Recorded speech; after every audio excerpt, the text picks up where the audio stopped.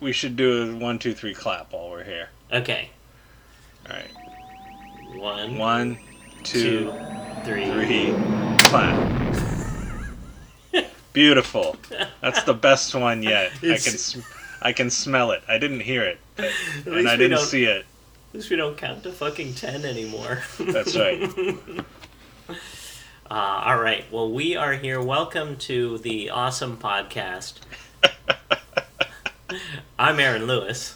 I'm Ryan MacArthur, also known as Popey. Also known as Popey. Because I've been referred to on the podcast. You've been addressing me as Popey, and I realized that, maybe sometimes people don't realize that it's me you're talking about. Right. Also, my nickname. Shortened to Pope. Yeah. I mean, I was thinking you could call me Schmer if you wanted. I could, if I wanted. That's the only thing close to a nickname that I ever recall Schmer. for me. Air Schmer. Yeah. So, I mean, we could spend a half an hour going into both of our nicknames, but maybe we'll save that for another night. Yes, yeah.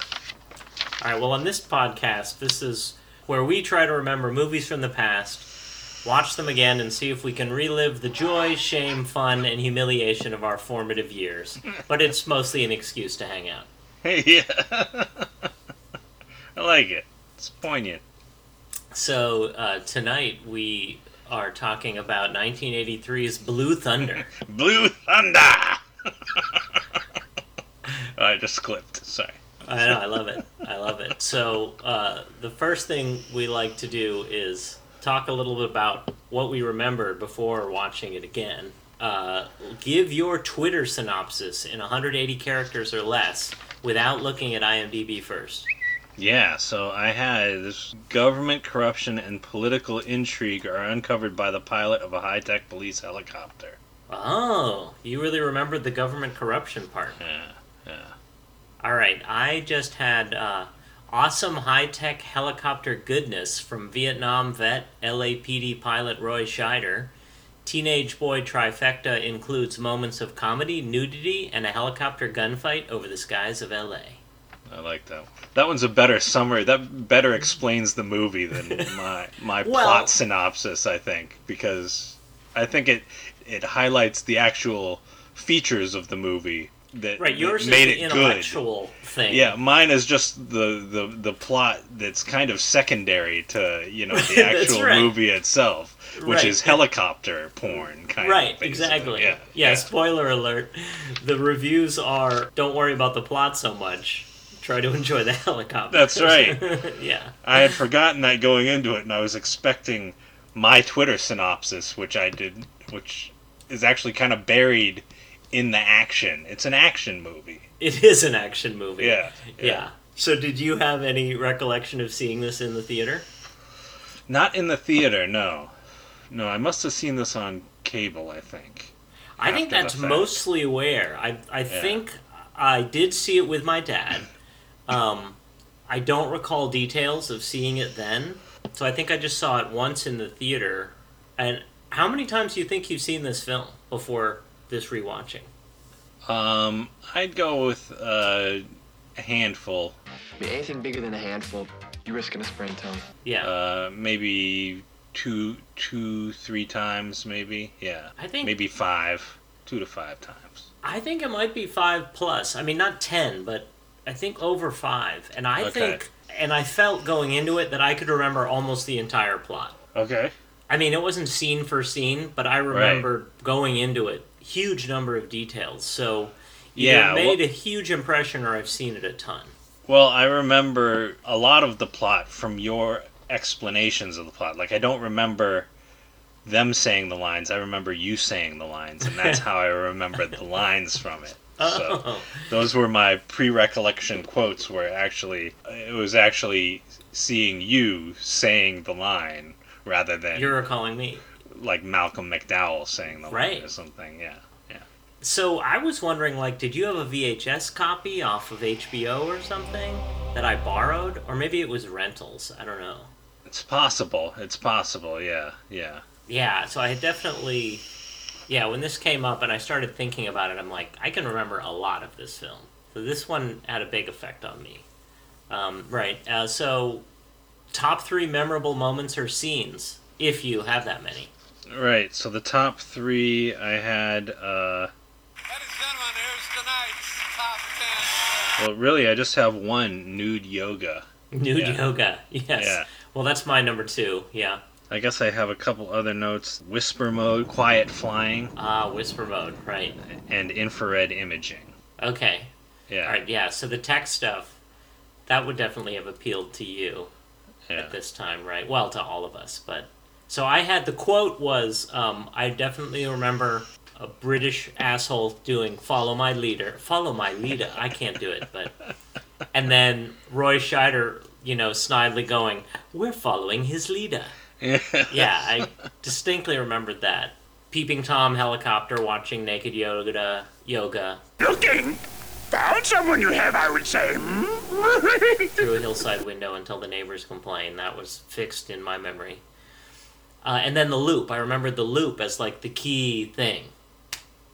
Killer move to defeat the bad guys. It was Roy's magic helicopter ability was he can do a loop. So I remembered that. Right, yes, right. And I remember you quoting, that's impossible. Right. That's impossible, even for a computer. I'll spoil. I went and researched afterwards. Wait, is looping a helicopter impossible? Yeah, okay, alright. And what'd you find? No, it's not impossible. It's early helicopters wouldn't have enough, basically, power and torque to do it. Okay. It can be done. There's a couple of, I think, more recent copters that were built that are pretty good at it and can regularly do things like barrel rolls. Okay. And they do them at stunt shows and stuff. Let's do our rating scales. Okay, alright. And now's the time for Rate the Record. What is your name? My name is Gerhard Müller.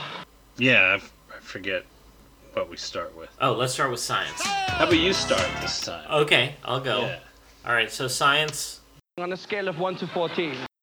I gave it 3 stars. I've vaguely recalled it was generally grounded in reality with a generally cohesive plot. Yeah. That was my recollection. They showed off technology that seemed plausible, even if it probably wasn't, along with helicopter action that seemed plausible but probably isn't. It felt plausible, so I give it a 3. I didn't feel like I was watching fantasy. What did you give for science? I also gave it a 3. Okay. Based on the infrared imaging. And apparently I believed that such a thing as quiet flying could exist or existed. Yeah, that one sticks out a little bit. It's like, sorry, what's the technology here? I think, you could do it with, some kind of acoustic phase shifting maybe or something. I don't know. With bullhorns and phase shifted loudspeakers maybe. I don't know. Yeah, you're putting up a pretty good defense there. I didn't see the loudspeakers, but that's a thing. Phase shifting is a thing. Yeah. They've got silencers on guns. Why not a helicopter plane, right? That was probably my level of thinking, like, I bet they could do that. Right. That shit could really happen. All right, the political correctness rating. I gave it... This is politically incorrect. 2 stars. I would say, so usually like neutral would be a 3, so I'm giving it...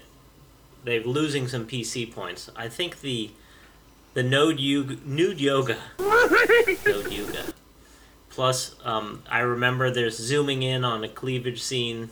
Oh, you remember that? Okay. Yeah, I remember that. Didn't make the top 3, but yeah, I remember that. I thought left us kind of with macho role models who see women as objects and don't give them a serious role, so they lose a star there. But otherwise, our heroes are good guys.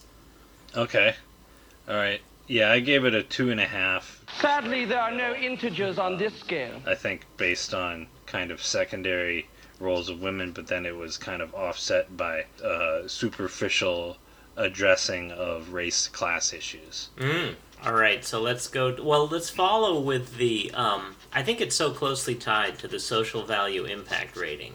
Right. Let's do that one. I gave that one a 3. Based on the race class issues, as I mentioned, and then unchecked power, the theme that absolute, power tends to corrupt absolute power, corrupts absolute. Yeah, see, I remember none of the issues about Well, I said like maybe 1.5 stars for something about anti-police state or anti-militarizing the police. Yeah. Otherwise, I didn't think it was more than an action flick. So I thought that was like a tiny thing on the side. Okay. That's actually the point of the film as written. Right. I mean, the intellectual part of the film. Well, the plot, yeah. Right. Oh, yeah, the plot. That's the word. plot part, yeah. Well, that ties in, well, because it comes back, the reason I remember that was because the quotability. So I gave the quotability 2, because it is largely an action. I think I remembered most of my quotes, again, through you, you know. Yeah. And they were quotes like, "We're following his leader." Right. Yeah. Which would be you doing it in your accent. We're following his leader. But I did remember the line, "They're stirring up trouble in the barrio just to prove what this chopper can do." Wow, you remembered that. Yeah. Wow. Yeah. Yeah, And I did not. I don't know if that was the exact line, but it was pretty verbatim when I played it back. Yeah, it is. I think so. Yeah. I'm impressed. Yeah, I gave it like 1.5 for quotability. Okay. I mean, I recall I recall both of us saying, "We're following his leader." Like we would use that together. Yeah. We're following his leader. I think maybe we tried to use Jaffo a couple times, but there was not enough good reasons to use that. No. It's a good joke in the movie, but yeah. Yeah. There was tons of memorable scenes, but not quotes, so not so quotable. Right. All right, so we saved the best for last here, the nudity rating. Right. Nudity. Right. I gave that a solid 3. Mm-hmm. Just based on the yoga. Right. Same thing, top and bottom nudity, which is straight voyeurism. My recollection was it wasn't well lit and from a distance, but, it was observing an exhibitionist, which is fun. Okay, next question. Did you buy or do you still have any merchandise related to this film? So, I mean, I just got a funny story. I got a Blu-ray copy. Oh, really? But it wasn't going to come in time, potentially, for our initial podcast recording. So I used my 99-cent Vudu rental in order to get a 48-hour rental, which I was excited about, actually, and then watched it there. And then finally the Blu-ray came. So I do have a Blu-ray, but just now I have the Blu-ray. So does it have like cool special features or anything? It has some special features, yeah, and I watched one of them just on the making of the helicopter. Oh, cool. Or the helicopters, yeah. Yeah, so. I've been renting, so I have nothing except I bought the Vudu to watch, but that doesn't have any special features, so I'm kind of missing out here. The only other thing I could say about merchandise was I did try to build a Blue Thunder helicopter out of my own Legos. Okay, nice. Yeah. Well, it was a miserable failure. I can remember myself in my house at Nielsen Street trying to get something like that cockpit. Yeah. And it's so many angles and I ended up giving it. And then I spent a while. I made a rotor at one point. I did have some rotors, and then I gave up. I couldn't do it. It was a failure. Okay. All right. Helicopters are tough. But that just goes to show how much of an impact this film had on you, that you would embark on such a project. Right. Yeah. Right. No, I wanted that helicopter. Yeah. I mean, such a cool helicopter. So I did a little cursory eBay search for Blue Thunder, and it's like there's some kind of collectible die cast that was introduced, I think, recently, that you can get for hundreds of dollars. Oh, jeez. But there was nothing at the time. I don't think this movie was merchandised as such, because it's an R-rated movie, right? So the kids wouldn't be, clamoring, necessarily for merch from it. Right. Because they shouldn't have seen it. Right. They shouldn't have seen it. Exactly. Yeah. Well, I heard there's rumors of a remake. Okay. All right.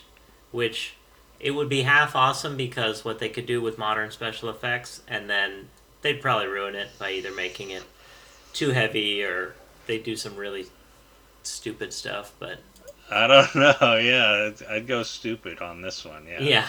But that's me. Well, there's a lot you can do with the police state stuff. We'll cover that later, though. Okay. Maybe we'll go a little more into that. Well, so let's go back to when this came out in '83. It was a May '83 release. So let's talk a little bit about where we were, like your house, your school year, or what this meant to you at the time. May '83. That would have been what, 6th grade? Yeah, I think. Well, I was finishing 5th in Marin.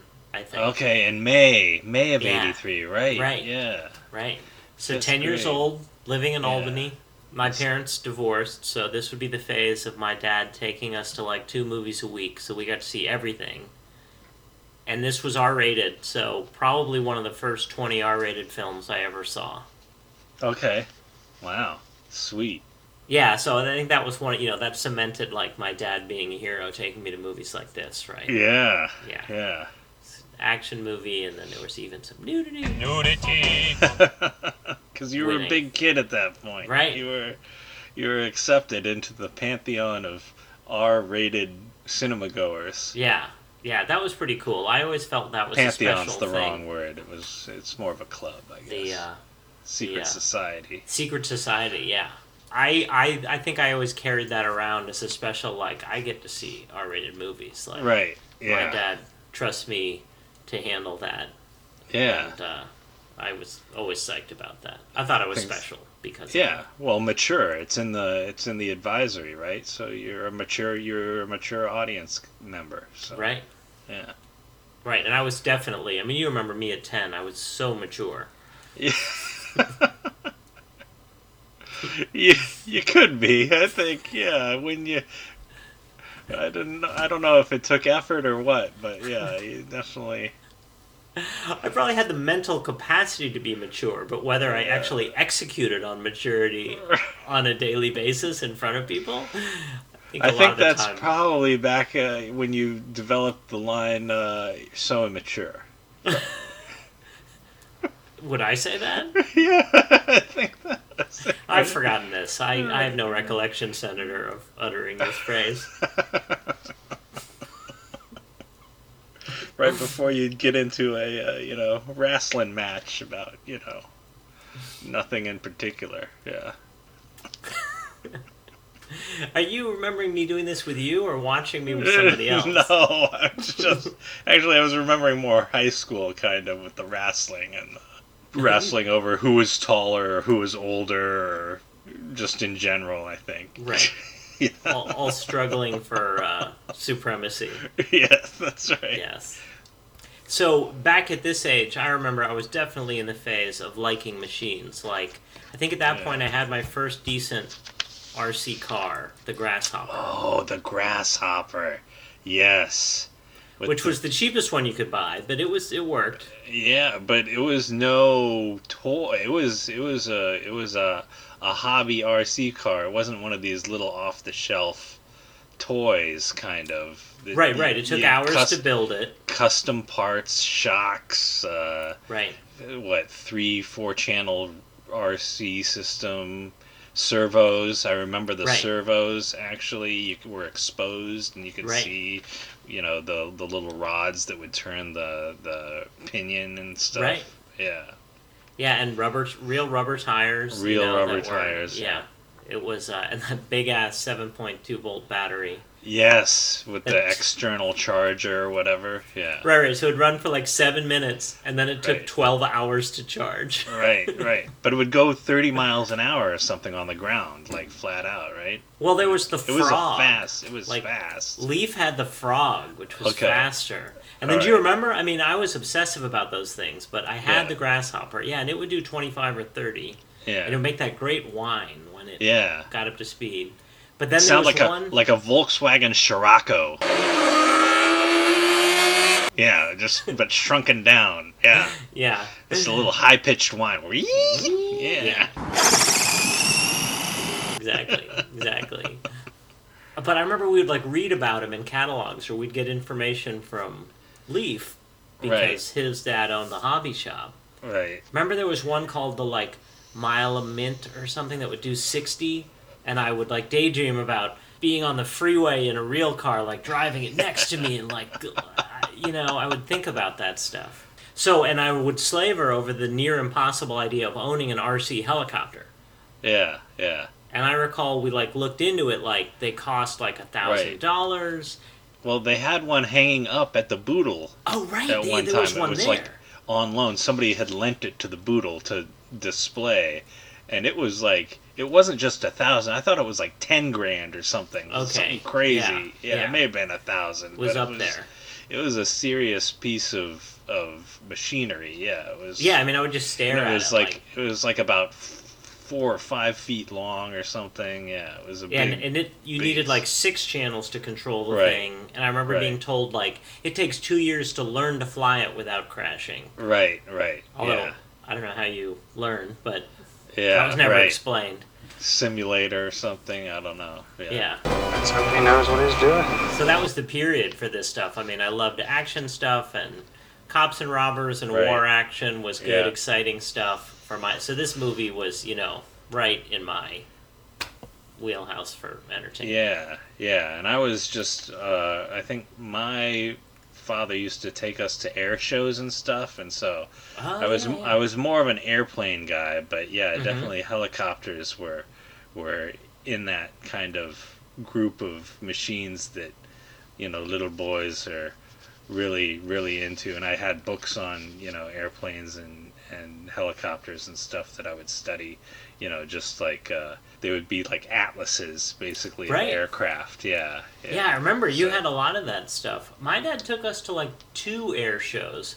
Was Okay. that a regular thing for you and your dad? Yeah, it was fairly regular. Yeah, Us and Sean, I think, would go too sometimes. Okay.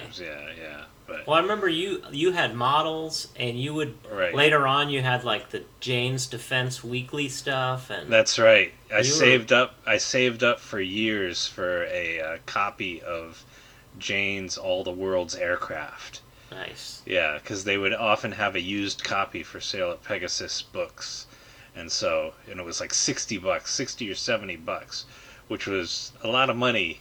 It still is a lot of money for a kid to be wielding around, but back then I think it took me a good while to save up in order to finally get a copy of that book. So when thinking about it, like I must have rewatched this movie a bunch of times, but I don't think I was that girl crazy at 10. So I think my initial love of the movie was definitely about the helicopter. Yeah. The cool nude scene was just a side note. What was it, humorous at all, or was it just a thing that they put into an R-rated movie that you thought was kind of? I don't think I knew what to do with it at the time. I was just like, oh, this is a feature kind of thing that happens in R-rated movies. That's Okay. great. Right, yeah, okay. I think I came to expect it, Right. Or maybe that was my criteria for a good R-rated movie. Like, since you've got the R, Right. let's show a naked woman because we Right. can. Right. Why wouldn't you if you've got an R rating?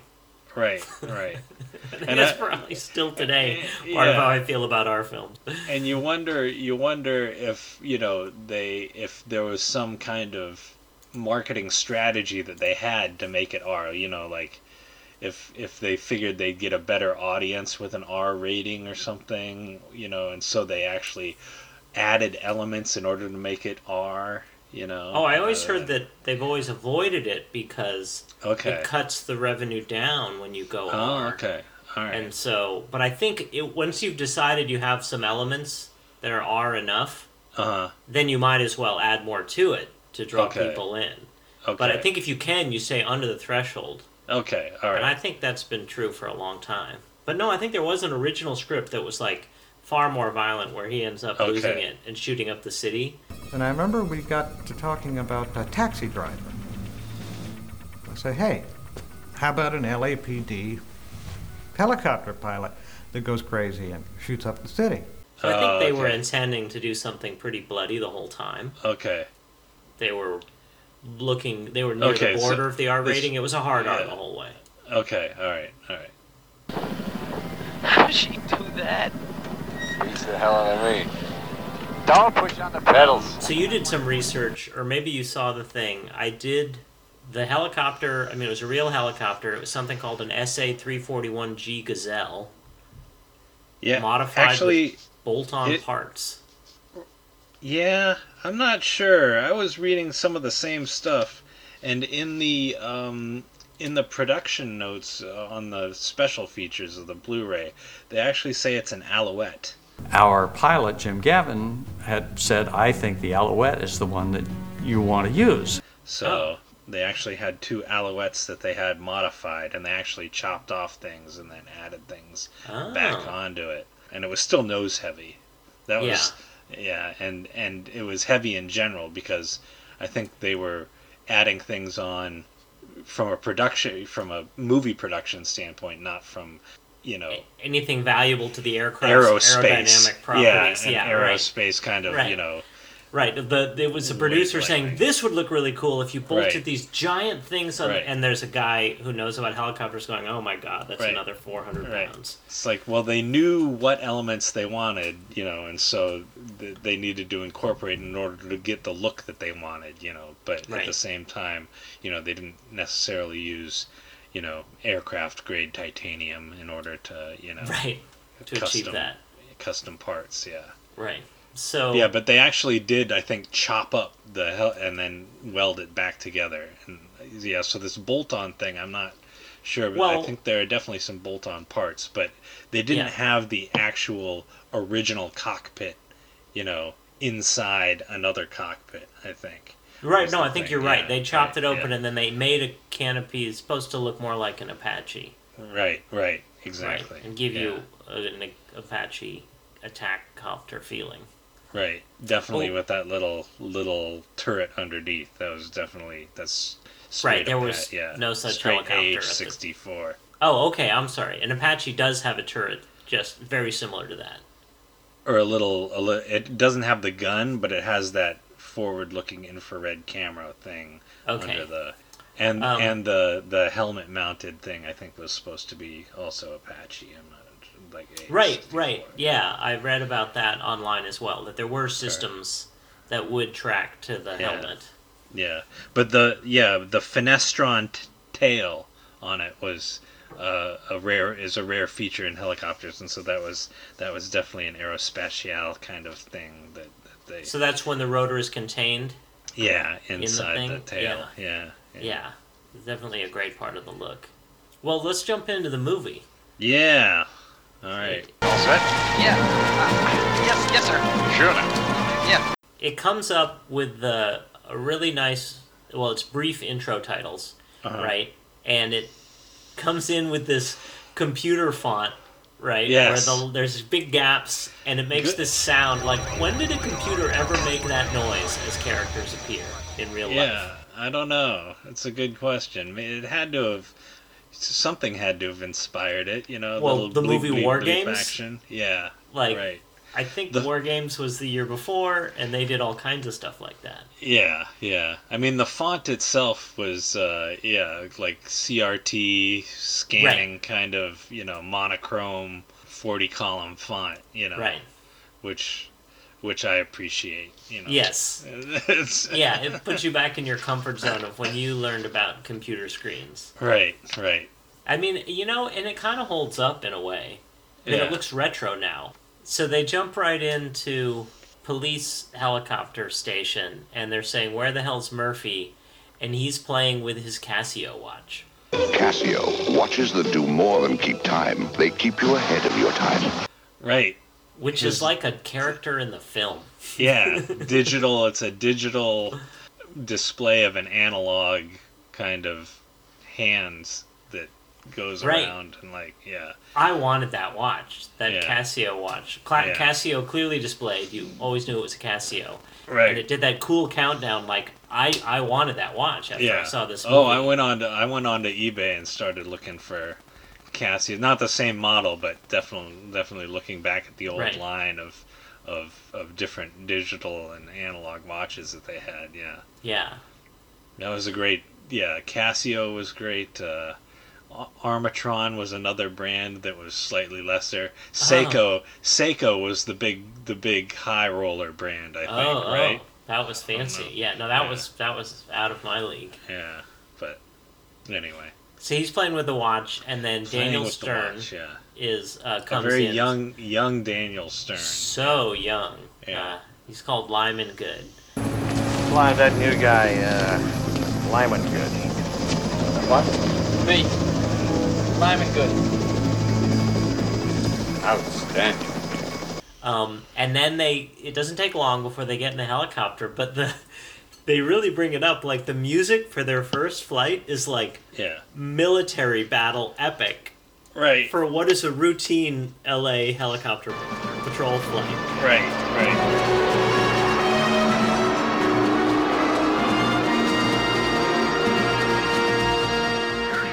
They do some character they try to do some character establishment with Lyman Good, I think. You know, right from the first scene where his boots are untightened, right, and he's like dropping papers on the helipad, you know, and they're flying off. He's like the idiot rookie, right, who can't do shit, right, which is funny because of later, he's like, well, so we'll get into that, but he's set up as, you know, the idiot young person. Murphy doesn't even know he's flying with him until a couple of minutes later. Yeah. You get the introduction of the hardened police captain, who is just, boy, does he nail that. Oh, yeah, he's awesome. With the mustache and the kind of his southern accent. It's Warren Oates. I mean, Sergeant Hulka. I don't know if you remember Sergeant Hulka from Stripes. Oh, it's Sergeant Hulka. Oh, my God. Maybe you'd like to take a swing at me. Yeah, and the brilliant he's in the end titles because I guess he died in post-production. So this is his last film. Right, one of his last films, Yeah, so he's just great as the, like... Yeah, no. As the tough, you know, foul-mouthed, overworked, you know... Right. Seen more than you'll ever see in your lifetime. Right. You know, Sergeant. Yeah. Right. Yeah, I mean, I'm talking about something important, like discipline and duty and honor and courage. He's transcended morality and corruption and whatever. You know, he's just that grizzled veteran thing. Yeah. Like, don't. There's nothing you can tell me, kid, that I don't already know. I haven't seen. I've seen it all. He nails that in like 10 seconds. You know that he knows it all. Yeah. Is that right? So they go up on their little flight, and then it's not very long before we get to, you know, the iconic nude yoga scene with Lyman Good saying, "Hey, can we go do that thing that I've heard all the helicopter pilots get to see?" Yeah. Oh, no, wait, I'm sorry. I'm too early. Oh, not yet. Not yet. No, I'm not ready. No! Stupid cunt! There are a few other things that they do first. They have action. They establish that the police helicopters, despite not being mounted with guns, can do a lot. Right. And they help apprehend a couple of armed guys who just robbed a liquor store. Right. And one of them's wearing an A's cap. Why do they do that, do you think? Yeah. Like, really getting a dig in. These are LA people, right? It must have been... Yeah, I don't know.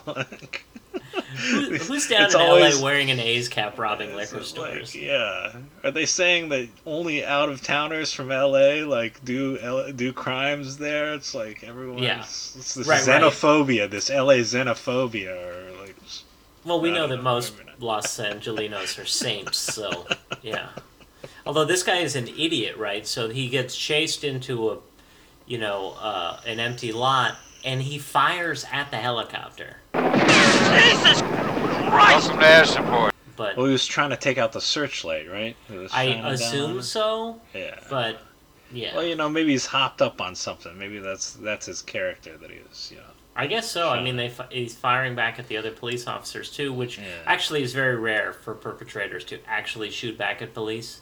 Okay. This does not happen a lot. Okay. All right. But they get the action of, we're going down, we're gonna dust him, we gotta dust him.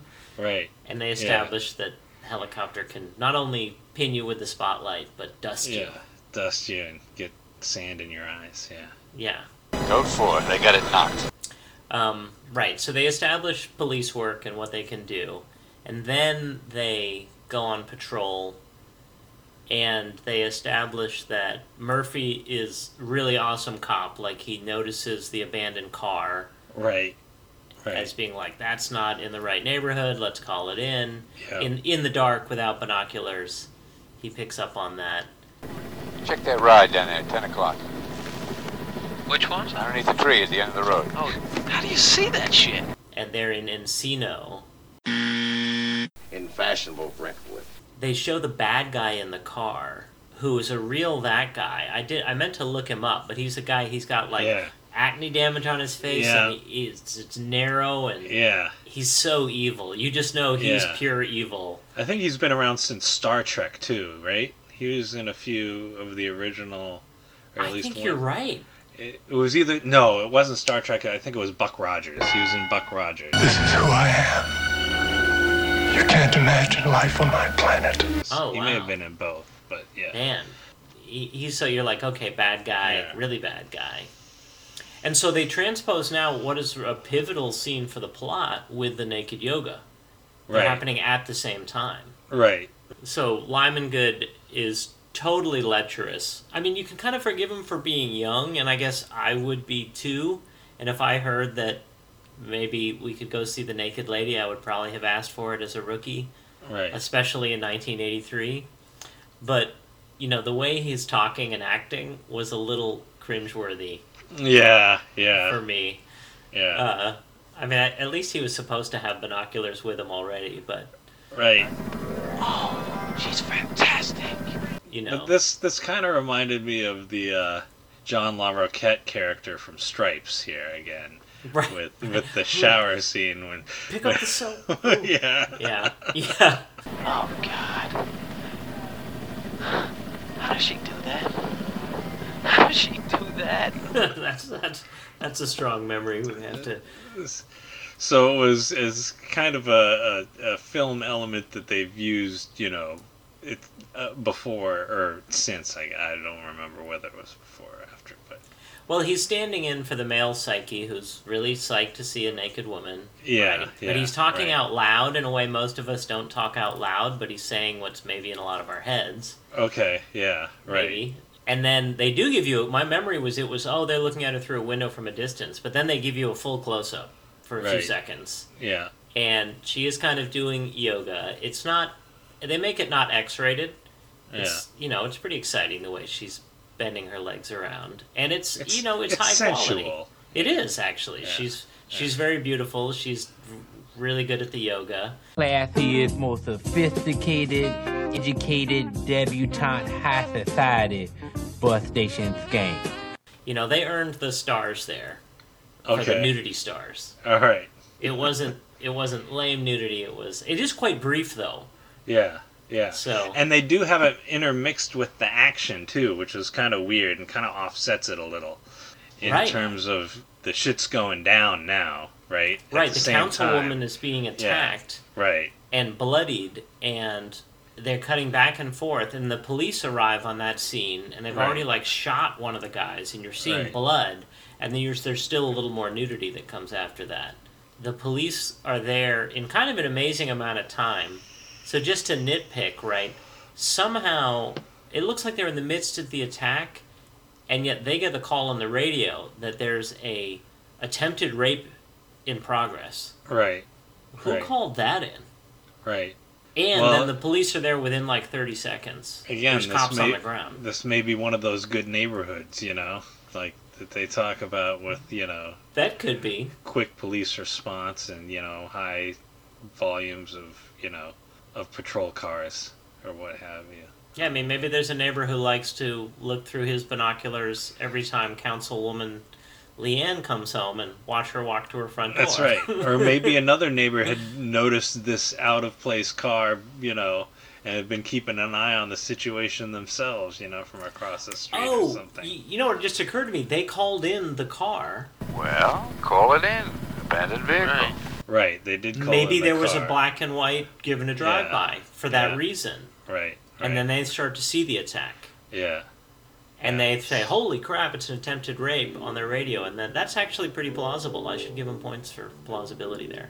That abandoned car we called in, the Chevy, that was a stakeout. Yeah, where's your willing suspension of disbelief on this? No stakeout. A makeout. A couple of kids that couldn't afford a hot sheet motel. Kids go to Mulholland. They don't go to a dead-end street in Brentwood. That's not the pattern. Forget patterns, Frank, period. Well, it's slightly outweighed my desire to be the correct nitpicker who knows it all and is better than the writers. You know, there's a little conflict there.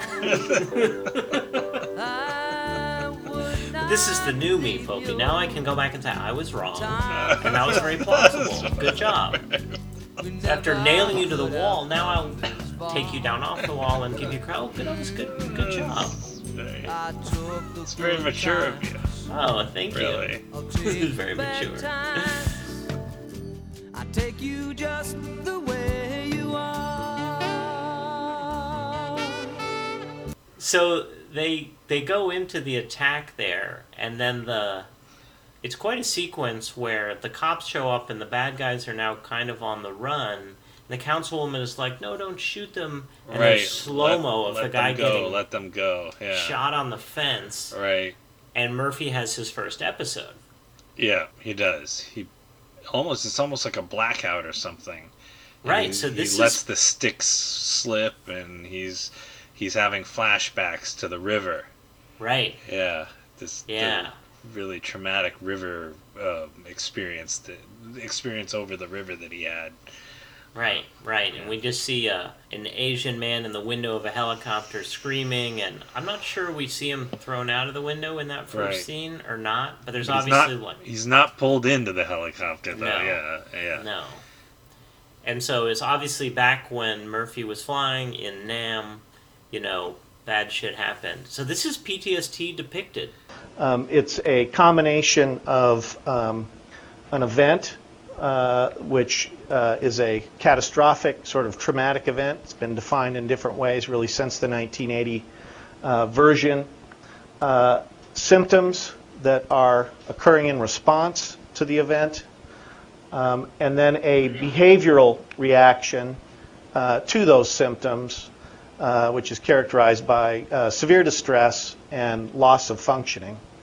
And then a duration of symptoms, which has to be beyond 4 weeks in order to meet criteria for post-traumatic stress disorder. Right. Yeah. Which is much more, I think, powerful to me in 2018 than it was at the time. Right. Like, I'd heard of guys, having flashbacks from Nam, and I didn't know what it meant. Yeah. I guess I could conceive that, when you go through heavy shit with guns, that would affect you. Yeah. But I, of course, had no idea just how much. Right. Now we have some understanding. So, in a way, this is quite powerful, Yeah. And it's the drama of the situation, too. He didn't have it when they're at the liquor store thing. But right. Here, he's seeing something where maybe the lines of justice are being crossed. Did they need to keep firing at that guy in the fence? Right. There's certain things that have triggered this that weren't part of the other exercise that they were doing. So he's having some sort of combination of stimuli are causing the flashbacks. Yeah. Right, like his sense of justice while he's stuck doing his duty. Right. I mean, now that I've seen the whole film, it's because he's stuck being a willing participant and he can't stop it. He's helping with the spotlight for the cops to execute a guy who should be arrested and not executed. Yeah. He disagrees with it, he doesn't say anything, and that really hurts him. Right. Yeah, and he slumps over. Then they cut back to him in the actual cockpit, and he's slumped over. He's, letting the stick slip. The helicopter's losing control, right? Right, and Jaffo's like, whoa! Starting to flutter around and fall out of the sky. Yeah. Yeah, you have to pay attention while flying those helicopters. Yeah.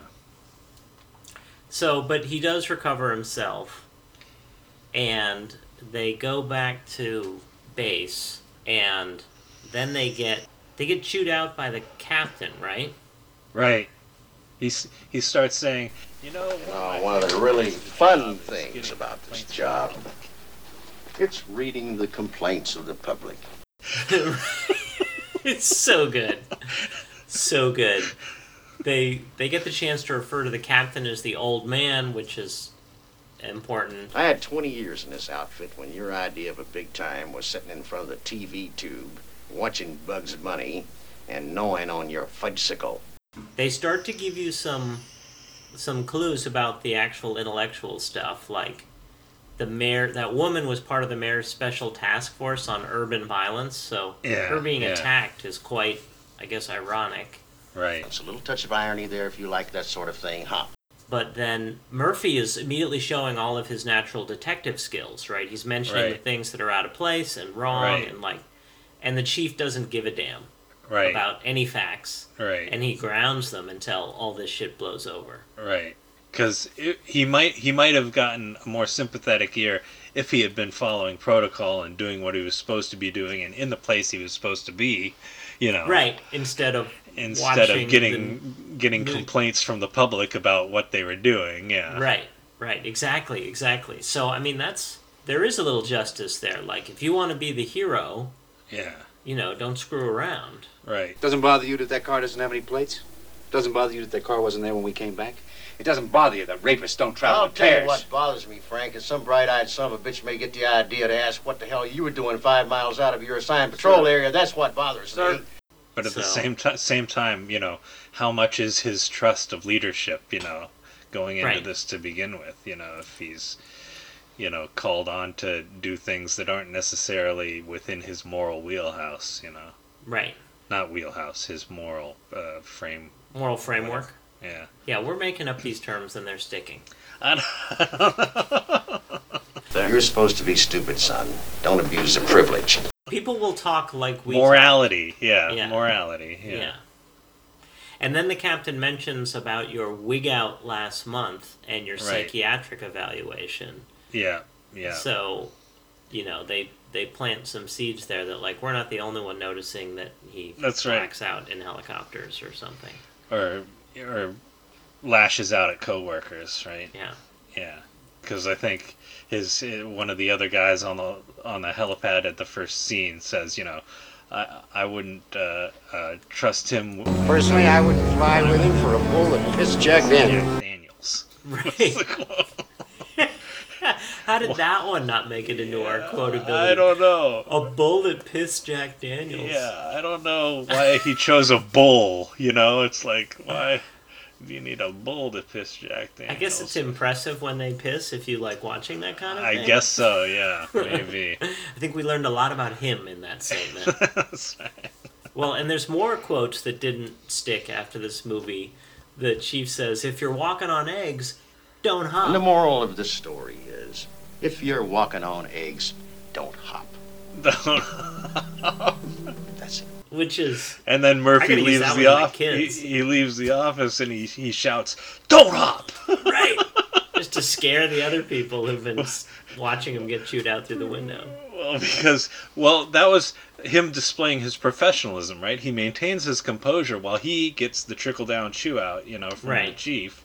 And then he closes the door, leaves the office, and then he, lets out with the vent. Right. Yeah.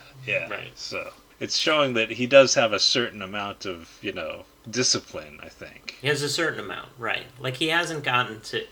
He's still an active flying LAPD guy because he's usually in control. Yeah. And he's probably good at what he does. Yeah. So then they put in a couple little rituals. He drives this black Trans Am, which is pretty cool, and he starts up the Casio watch again and has some little ritual of how he pulls out of the parking lot super fast. Yeah. Or like trying to beat his own time or something. Yeah, he does a little slalom between the cones that divide the lanes, yeah. Right. And, which is really consistent with a pilot type of jockey guy. Although I feel like he seems a little old for the fighter jock role. You think? I mean, I wouldn't be surprised if they tried some other people and they're like, you can't pull this off. We need a real actor like they needed a vet, right? And that's true. That's true, because Vietnam was 10 years ago, and that's central to the story. So you can't be 20. And then the other thing is, once a flyboy, always a flyboy, maybe? Yeah. I mean, it could be, if as long as you're flying, maybe he's got that pilot, the confidence that is stereotypical of... Right. They have to be super confident to do what they do. Right. I think in a way it's cool that he's not just a fresh-faced 25-year-old. Right. Who was picked for his beauty. Right. To be an admirable fighter jock. Like, actually, he's the realistic age for what they've set up here. Right. Exactly. For the character. Right. So that's what he's right age for the character. It's just the role of leading man action hero who drives a fast car. Okay. He's a little old for that in Hollywood terms. Okay, right. As opposed to like a Gary Busey or something like that. who would have been your second pick for or your first pick if Roy Scheider was a little further down the list for you at the time? Gary Busey, yeah, well, I don't know. He's at the top of everybody's list. In '84, yeah, you know. Maybe. The fuck is this? Your worst nightmare, butthorn. McBain. Yeah. 83. No, I'm thinking more like the star of Lethal Weapon and a million other things. Mel Gibson? Mel Gibson, right? Okay. All right. Right. Gets to play the little closer to 30 than to 40. Okay. At least in appearance, right? For your action hero. Yeah. I guess I can't remember everybody's age at the time though. Yeah, my I'm just saying Roy casting, Scheider looks more like 40. Okay. Than he looks like 30 in the film, which is fine for the role. Right. And I was just noticing when I rewatched it, like, oh, my action heroes are usually portrayed as younger. No, it's an interesting observation that the role is actually for an older guy, I think, yeah. All right, so then they pivot away from that, and they tell you about his home life, which includes tape-based answering machines, I'm sure we all miss. Yeah, with all these switches on it. That thing was great. Yeah. Oh man, we had so many different answering machines as a kid. I just remember those. That was a nice touchstone to the era. Right. It probably had 2 tapes in it, you know. Yeah. Right. One for the outgoing loop message, and then one with the longer tape that would record things. Yeah. Right. There'd be like the little micro cassette, and then the longer one. Right. Yeah. Or a loop. Yeah. Right. They sold those special loop cassettes for the outgoing message at Radio Shack or whatever that you could. Right. It was a total of 30 seconds or 30 something. 30 second, and then it would just play through. You end up with at least like 12 copies of all of that technology in your room after a few years, right? That's right. Like you had all these things. That's right. I don't anymore, you know. They're gone now. You've purged. A lot of these things, I don't have anymore. So yeah. But I look at with fond memories. Yeah. Absolutely. And then they get the scene. So his ex, it takes a little bit to understand the relationship with his woman friend. I think they're dating, and it's her son, not his. So she's a single mom. Right. This is a good relationship, though, because it's complicated like his character, you know? Yeah. And it's difficult to, like, she even says, you know, it's like, where do we stand kind of thing, you know? And it's in the air. We don't, the audience doesn't really know. She doesn't really know. Right. You know? And he doesn't either, really, I don't think, so, yeah. I think when watching this as a kid, I didn't understand, and I thought, oh, they're divorced. Right. But they're on fairly good terms. Yeah. And she has to come over with the kid, and there's kid transfer, because that was my life at the time. Uh-huh, yeah. And so I just assumed all that. But this time I was able to be like, oh, no, it's a little more subtle. Like the kid calls him Murphy instead of Dad. Right. So he's been a good boyfriend of the kid's mom. Yeah. But there's issues, right? And it's probably hard to date a guy who's on PTSD and takes the night shift with LA helicopters. You can run, but you can't hide. Joe Louis, that's very good. That's what I mean. Yeah. You know, he pulls a gun on them when she comes in the house, and he's startled. Freeze! For Christ's sake, Murphy! Yeah. That's an issue. Right, yes. And they give you some more background. He's watching TV, and the TV person is giving you political stuff, like the attackers were Latino, they say the words illegal aliens. Illegal alien. And we hear that the commissioner dies of her wounds. Yeah. And then Rogue Murphy goes to the crime scene by himself. Yes. And within a few minutes finds a magic loose piece of paper which has, like, most of the important key clues he'll need later. That's right. Of all the paper around. Or just enough to keep his interest in the case. Yeah, right. He wants to basically go back and prove that Chevy was involved. Right, like I was right. My instincts were right, and this was no rape. Like, what the hell are you talking about? Right. Yeah. Now I didn't write down the timestamp, but there's a phrase where somebody says, We just came up with a hot mince pie under each arm. we're going out with a hot mince pie under each arm. Did you hear that line? I don't remember that line, no. I have to look that one up, so that was a huge unknown to me, but we skip over it. Hot mince pie under each arm. I have no idea what that connotes. They got $5 million invested in this aircraft. So then you get the feds or something. The two weird guys in suits, one of which has a bow tie. Right. Get introduced. Yeah. So the bow tie guy, is the Fed. Oddly, I don't know why he has to wear a bow tie. And then you've got this kind of greaseball corporate guy. Right. Right? Who's wearing a coat, and the think Fed has he's a three-piece on. Yeah. Yeah, no, I think he's defense contractor, I think. Oh, right. I think is what he is, but you usually don't see him portrayed as much as this, this kind of slick character that, hadn't slept in his own bed in a few months, Right. And smoked like a chimney, right? Right, he's smoking in the car, which is so jarring to see. Yeah. He's got like a leather trench coat. Right. Yeah, that's it. Yeah, leather trench coat. Yeah. Which is sweet. I need me one of those. Yeah, so it's Murphy is suddenly not on restricted duty anymore. He's not grounded because he just got nominated for a special project with this defense contractor and the Fed, and the captain take him on a van ride out to find out what it is. Right. Because they page him away from his little detective project he gets that he has going on. Right. Interrupted. Yeah. And then he finally answers the page, and he's called back to the pad. Why don't you answer your fucking beeper? I just want to tell you, Jack, that the next time I'm suspended, so is my fucking beeper! Feel better? Yeah, a little. Right, I got to explain to my son what a pager was. In this. He was like, I've heard of a pager. I'm like, had you ever seen one? Like, well, no. Right. But it's weird that, and I had to think about it, it's like, why did they choose the guy that's grounded for this project? And they're asking him about his experience in Vietnam, and he says, well, my second tour of duty was cut short because I got a chest full of shrapnel. Yeah, sucking chest wound will do that to you. Well, you know what they say about a sucking chest wound. It's nature's way of telling you it's time to go home. Right, so he's kind of establishing, like, fuck you. Yes, I have the goods. But at the same time, I think that's why they selected him out of the whole, flight crew of the police department. I think, why are they choosing this damaged guy who's grounded? It's because he has combat experience, I think. Well, that's your most plausible explanation. There might be another one with a different edit where he's been chosen on purpose to fail or to succeed. Okay. Or because they could maybe get dirt on him and control him because of his psychiatric. They could maybe threaten him with that and make him give whatever report they want.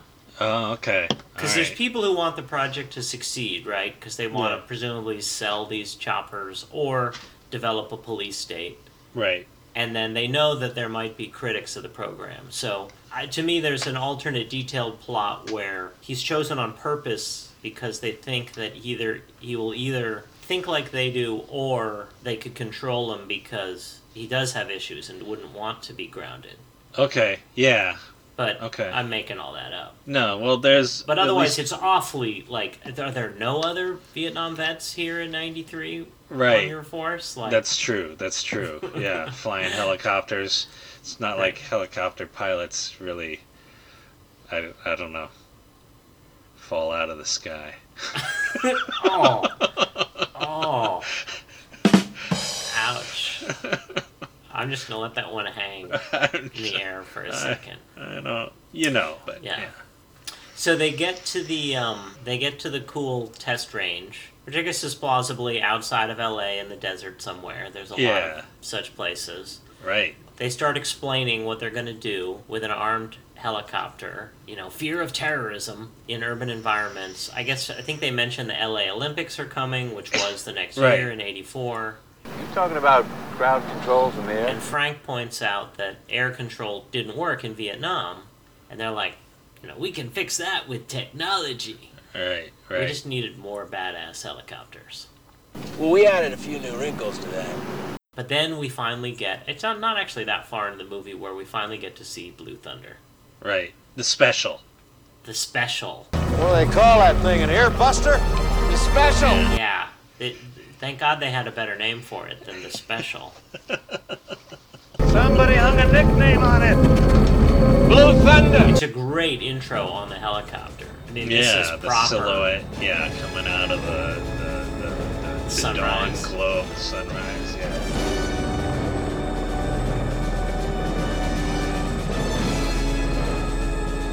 True helicopter porn, and then they get to set it up with, I can't tell you how I remember how exciting it was.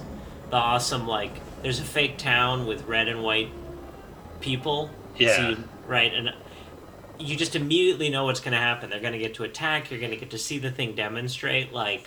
This was perfect as a kid, and it was still fun to watch the setup. It's the game you always wanted to play.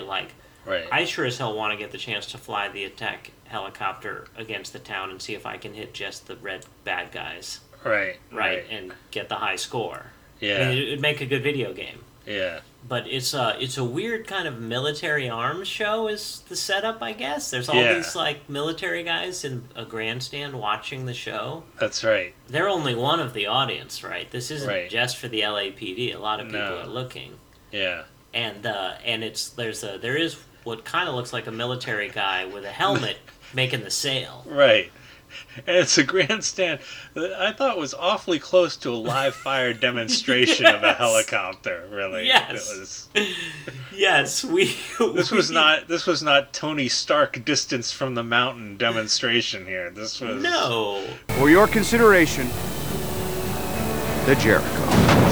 Right up there against the buildings, kind of. Yeah, I mean, just to skip forward, right? So there is the awesome scenes of it. He demonstrates his stuff. It's got a gun. It comes in. It's blowing the shit out of stuff with its machine gun. And the sound design is awesome. But when he gets out afterwards, he says, I nearly killed a lot of you on that second pass. Because the gun jammed a little bit. Right, That's right. Just to reinforce what you said about, they were too close to a machine gun firing from an airborne platform. Yeah. I mean, it was comforting that there's a little red live switch on the control stick you have to flip before you start releasing live rounds. So, I mean, that's a great safety system. We're all fine now. And they say silly things like, so he kills some good little painted wooden figures along with the bad ones. Right. And they're saying things like a 1-to-10 ratio, that's acceptable. Right. Right. Sorry, who are you talking to? That's right. And then just to add to the danger, there's a guy on a bulldozer who pulls a bus across. Yeah. He's right on the live firing range. That's right. And he has... No, it's not like an armored bulldozer. Yeah. You're right. He has no protection from bullets. Maybe the perspective on that was different. Maybe it was actually a really, really long cable, not just a long cable, Okay. Yeah, I don't know. I'm thinking you could hook that to a thing without a human on it to make it go. You would think. Yeah. Bob's close to retirement. Send him out on the bulldozer. It'll be fine. Another $50 in your paycheck, Bob. This will save us some time. Well, I think it was just supposed to show that it wasn't driven by a driver in the bus itself. Right, which would be just... they offered Bob that job. Yeah. He said no. So then we get to meet the guy who's piloting the helicopter in the badass black helmet. Yeah. The venerable Malcolm McDowell. Yeah. Malcolm McDowell. There was me. That is Alex. Yeah. Who has he ever played a good guy? Well, It's I don't know. I liked the Fantasy Island reboot that he was part of for a while. It was kind of a... Oh, I didn't see that. He played Mr. Rourke, yeah. Welcome to Fantasy Island. I am your host, Mr. Rourke. Oh, okay. He could do a Rourke. Yeah. Yeah. So Rourke is ambiguous, right? He's like chaotic neutral or something. That's right. It's whatever you bring to the island. Right. You know? Right. If you bring debauchery, then that's what it'll be. And if you bring lightness and goodness, then that's what it'll be. But in this case, he's an asshole. That's right? And we get the next unbelievable coincidence that they know each other. They know each other. They were on the same helicopter. He's part of the same flashback that he keeps having over and over. They don't reveal that he's in that flashback yet. Okay. Though. Yeah, that's right. They say that they knew each other, they flew together, that he tried to have him court-martialed. Okay. But sorry. They don't say why and what was going on. I didn't. Sorry, spoiled it. Yeah. But yeah, it is insane that they know each other. Yeah. But he does manage to get in his... Catch you later. Which... Right. Did we use that one? I think maybe we did do that one a few times. Maybe. And it's really, the way he delivers it is really, he tries to be annoying with it. He's really trying to be as annoying as he can with his little he knows catchphrase. Piss off like any human. Catch you later. Because and you're shooting somebody that's right. with the little finger pointing. And he pauses and looks, Right. He's got a beat after he does it. Right. And then he just looks at the guy. I think I'm funny, and there's nothing you could ever say that would dissuade me from that opinion. Right. And you just have to suffer me. Like, maybe that's why we didn't do it, is because it is truly insufferable. That's right. Yeah. Irritating old cocksucker, isn't he? So that kind of concludes that act, and we've got the helicopter. And then they establish the secondary, very tertiary character, Montoya, on the day shift, who I guess is of Mexican descent. Hey, tequila break. Hey, my man of the sky. So he gets to ask him for the Spanish translation. Yeah. And then somewhere in here, they get to have the conversation about looping a chopper. Right. So I guess they're getting ready to go on the training run where they follow. Murphy and Lyman Good will follow in a regular chopper while Dickhead is in the Blue Thunder. Right. And they have a conversation beforehand where I guess Jaffo said he heard you did a loop. Right. And Murphy says, yeah, I did it, when I was crazy and stupid. And the Colonel says, it's aerodynamically impossible. Right. He's so British, he just has natural authority. That's true. You put an English accent behind anything and it automatically has a certain amount of gravitas and believability, I think. Authority. Right. Authority, really. The first line, for example, "You can't take a dump on me," is a strident metaphor for basically restraint when defecating in close proximity to one's head. Total authority. Going back to the, establishment of our country, even. That's right. And he doesn't say, I think, or I believe. He says, it's impossible. Right. And, you should have remained a British colony. He just establishes. Yeah. He's the kind of guy who would have continued referring to America as the colonies. The colonies. Throughout the 1900s. Yeah. That's right. And so we do find out that the Colonel is not just an asshole, but a murderous terrorist when he clips the nut in the inside of Murphy's helicopter before they go on their Saboteur. Hence the word sabotage. Yes. Right? Sabotage. That is insane what he does. Right. They're going to fly over a city. A very dense, populous city, yeah. And he just, without a thought, he's like, oh yeah, I'm going to do this. Too bad. Yeah, this is how he's going to take care of it. Right. And he does it on a helipad where he could be, well, it's crazy. They get up in the air and we get some nice shots of the two helicopters. It's fun to see Blue Thunder flying around LA. And now we get the great line. Now you take the Ranger, I'll be in my bird. We'll have a little game.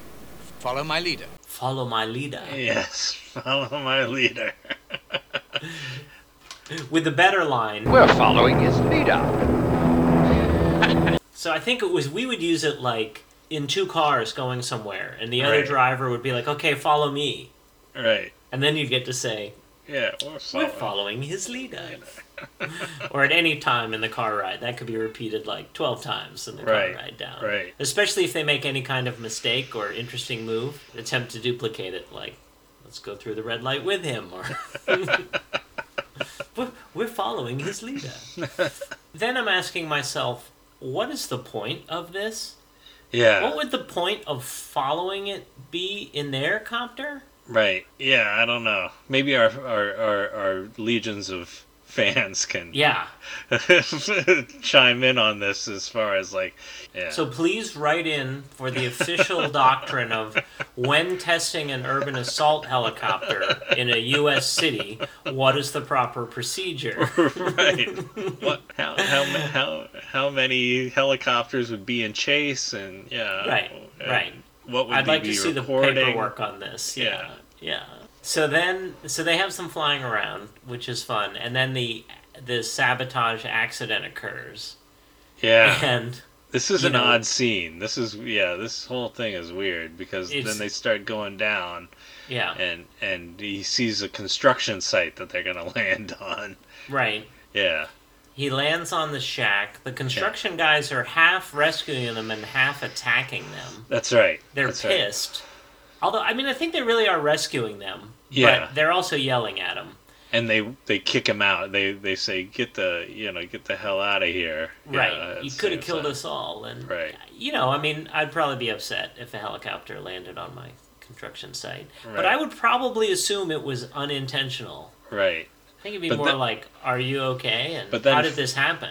But then from the air, the colonel says, "Oh, somewhere in the Watts area." Yeah, right? we have a bird down of, somewhere right. in the Watts area. Right. And he waits to say it until they've crashed. Right. It seems that we have a ship down somewhere in the Watts area.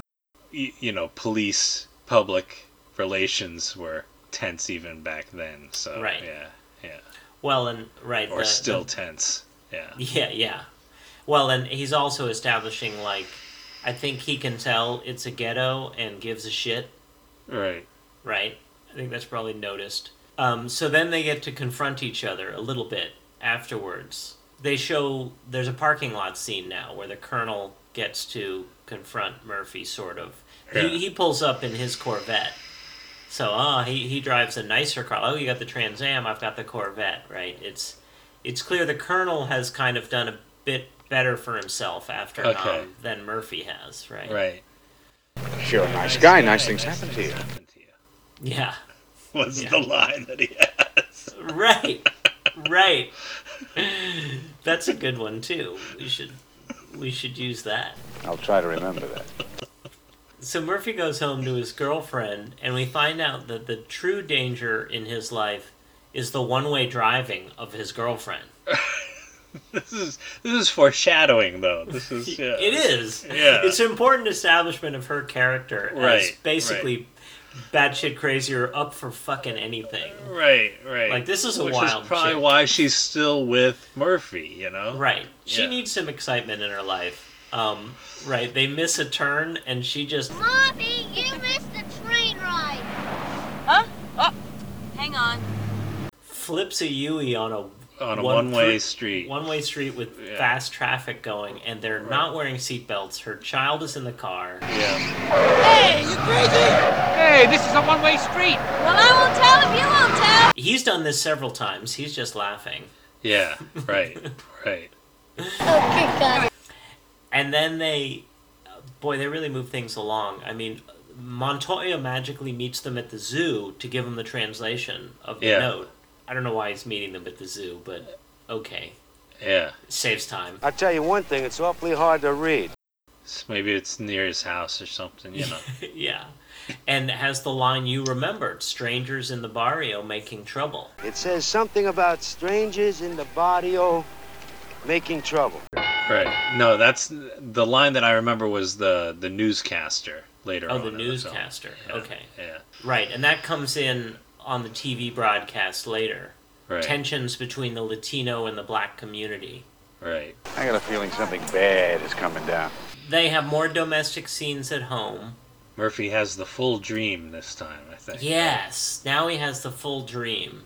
They establish... Oh, I wanted to almost give an extra kind of 1/4 star for nudity, where his girlfriend has that open shirt thing.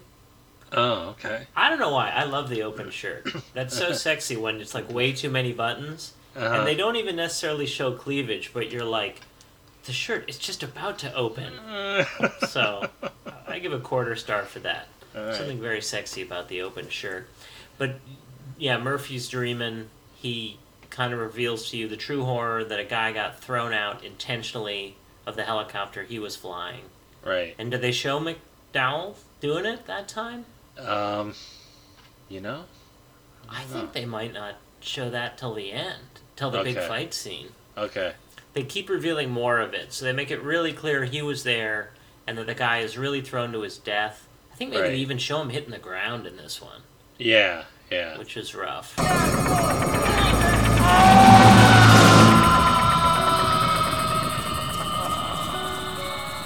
And in the meantime, our complete idiot rookie gets to go through his metamorphosis to electrical engineer genius. What's that, 3/4-inch video? You know something about it? Yeah, that was my rate in the Navy. Right. The montage. Even Rocky had a montage. The studying montage. So he gets to hook up with the older engineer who's showing him the cool bells and whistles on the Blue Thunder. They introduce the tape MacGuffin, where... Can you explain what a MacGuffin is? Yes, a MacGuffin you see in most films about spies. It is a thing that the spies are after. These cool tapes that record everything that goes on the copter will be erased only in their cases. Right. Which is very helpful for the story later. Yeah. And is otherwise a set of technology. You know, it just seems totally plausible to me as I watched it in the movie, but as I think about it later, I'm like, what? Radio-controlled tape erasure? Tape erasure. What? Have you ever heard of anything like that? Yeah, I don't know. Why not? You know? It's very imaginative. Yeah. It only erases in the case? That's great. And 5 minutes later, Jaffo is going over a wiring diagram. Yep. A non-solid state kind of wiring diagram. How do you control the oscillation of the quartz here? And then minutes later, using it to effect they get to go, now Murphy gets his chance to really fly it. Yeah. Which is amazing considering he crashed a few hours ago? Or yesterday? Right. Jaffo's still pretty beat up from this too, right? He's got like a shiner from it or something, and his nose is scarred. Right. Yeah. Right. But hey, let's send him up in the brand new thing with guns. Right. Hey, Jaffo, this isn't any night school.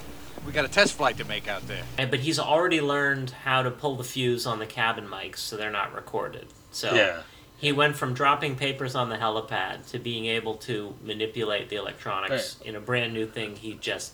I think we can lose that, don't you? Yeah, I got the fuse right here. Got into for the first time. Well, it's his thing, you know. This is what he's into, right? He's It is. You know. And that was his rating in the Navy. I don't quite understand that phrase, but I guess he was in the Navy briefly. Okay. Yeah. Because he's so young, and he must have done work there. But he's us, right? He loves the technology of the bird. Right. He thinks it's great.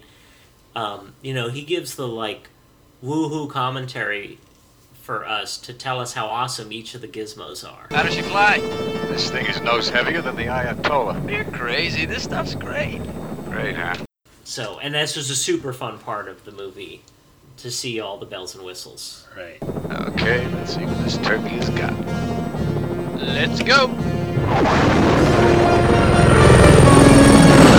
So they go on their training run by themselves with nobody bothering them, and they get to play with all the cool stuff.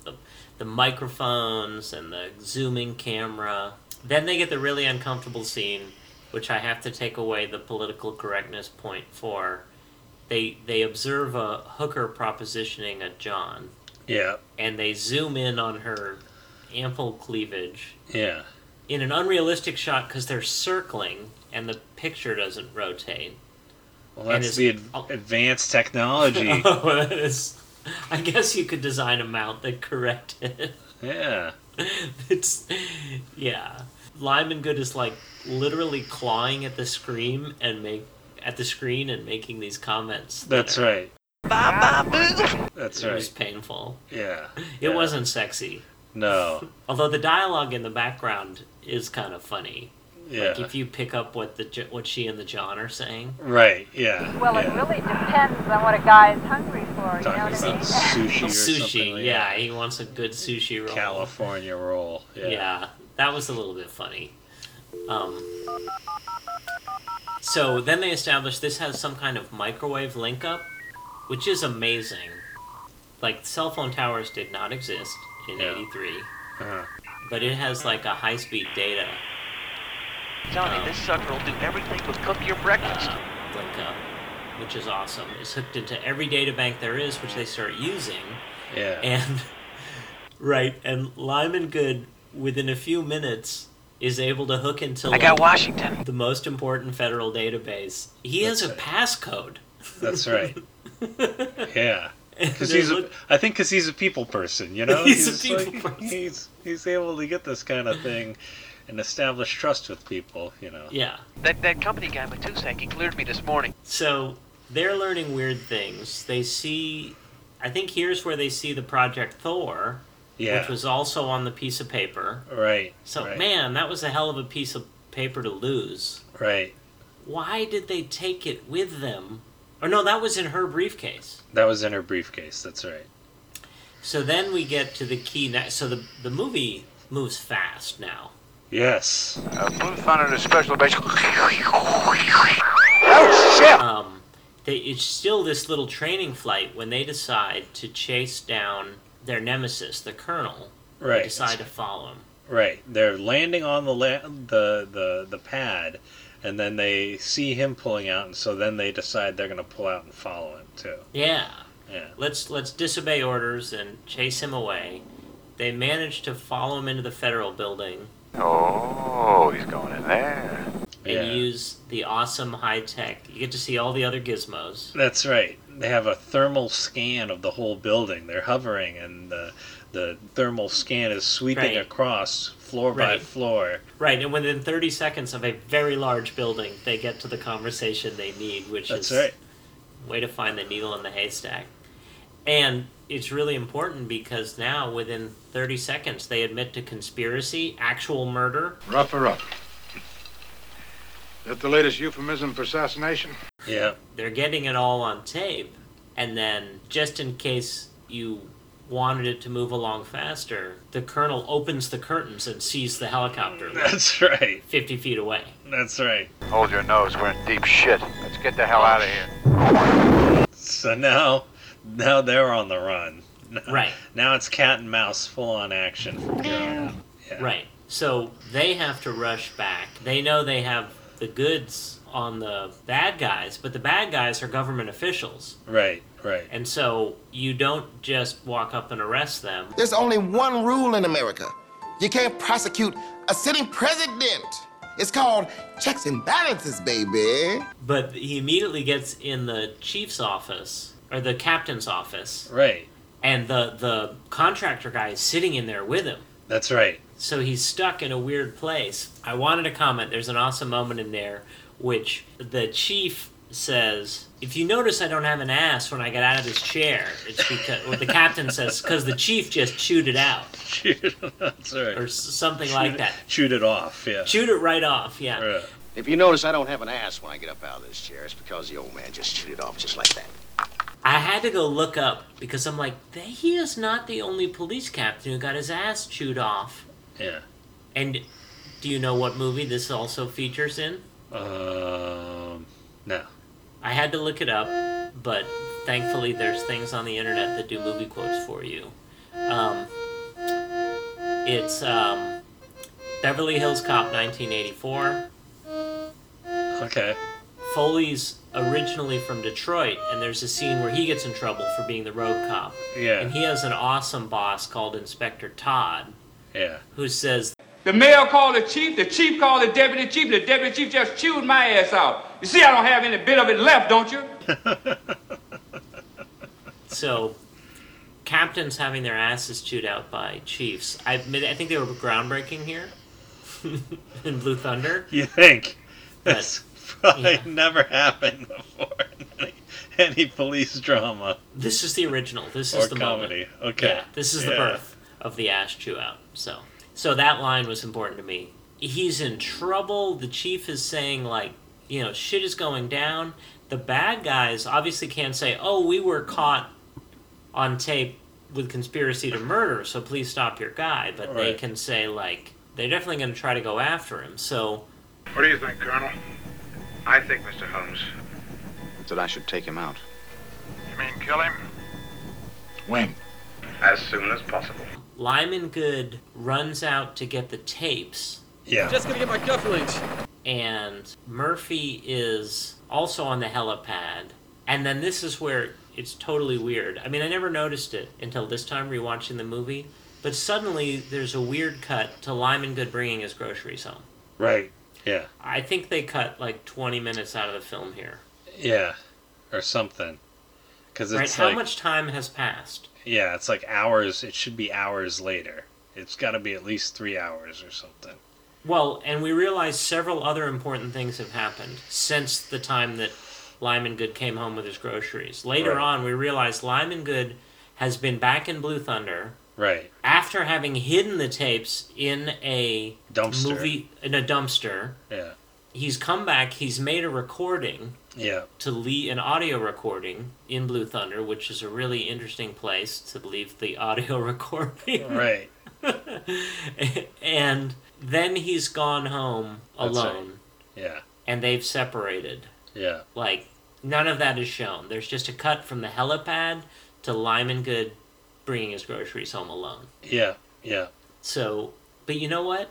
Who cares? That's right. They keep it moving. Yeah, they for keep sure. it moving.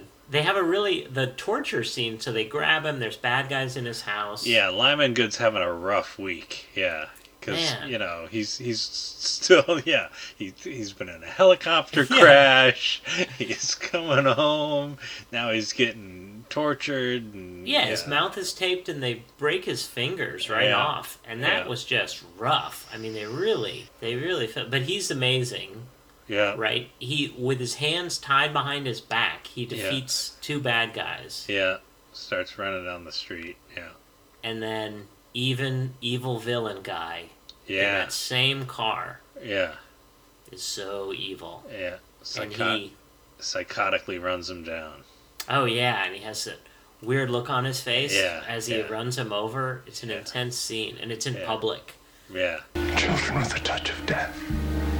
Children like myself. Yeah. So he gets run down, and our hero, Lyman Good, cleavage-loving Lyman Good, is no more. Yeah. Oh. Bye-bye. And, Murphy sees it from a distance, but there's already instantly a radio APB linking him to the death of Lyman Good. That's like seeking Murphy in connection with the death of a police officer, right? And right. Which is nothing gets the police riled up like death of a fellow officer, right? That's right. Yeah. And it works for, for the purposes of our conspirators, right? Oh, they have. Yeah. It's perfect, right? Now they have something to pin on him. Right. But, Murphy runs away successfully. He has to abandon his Trans Am, but he runs away and goes right to the police helicopter garage. Yeah, unnoticed.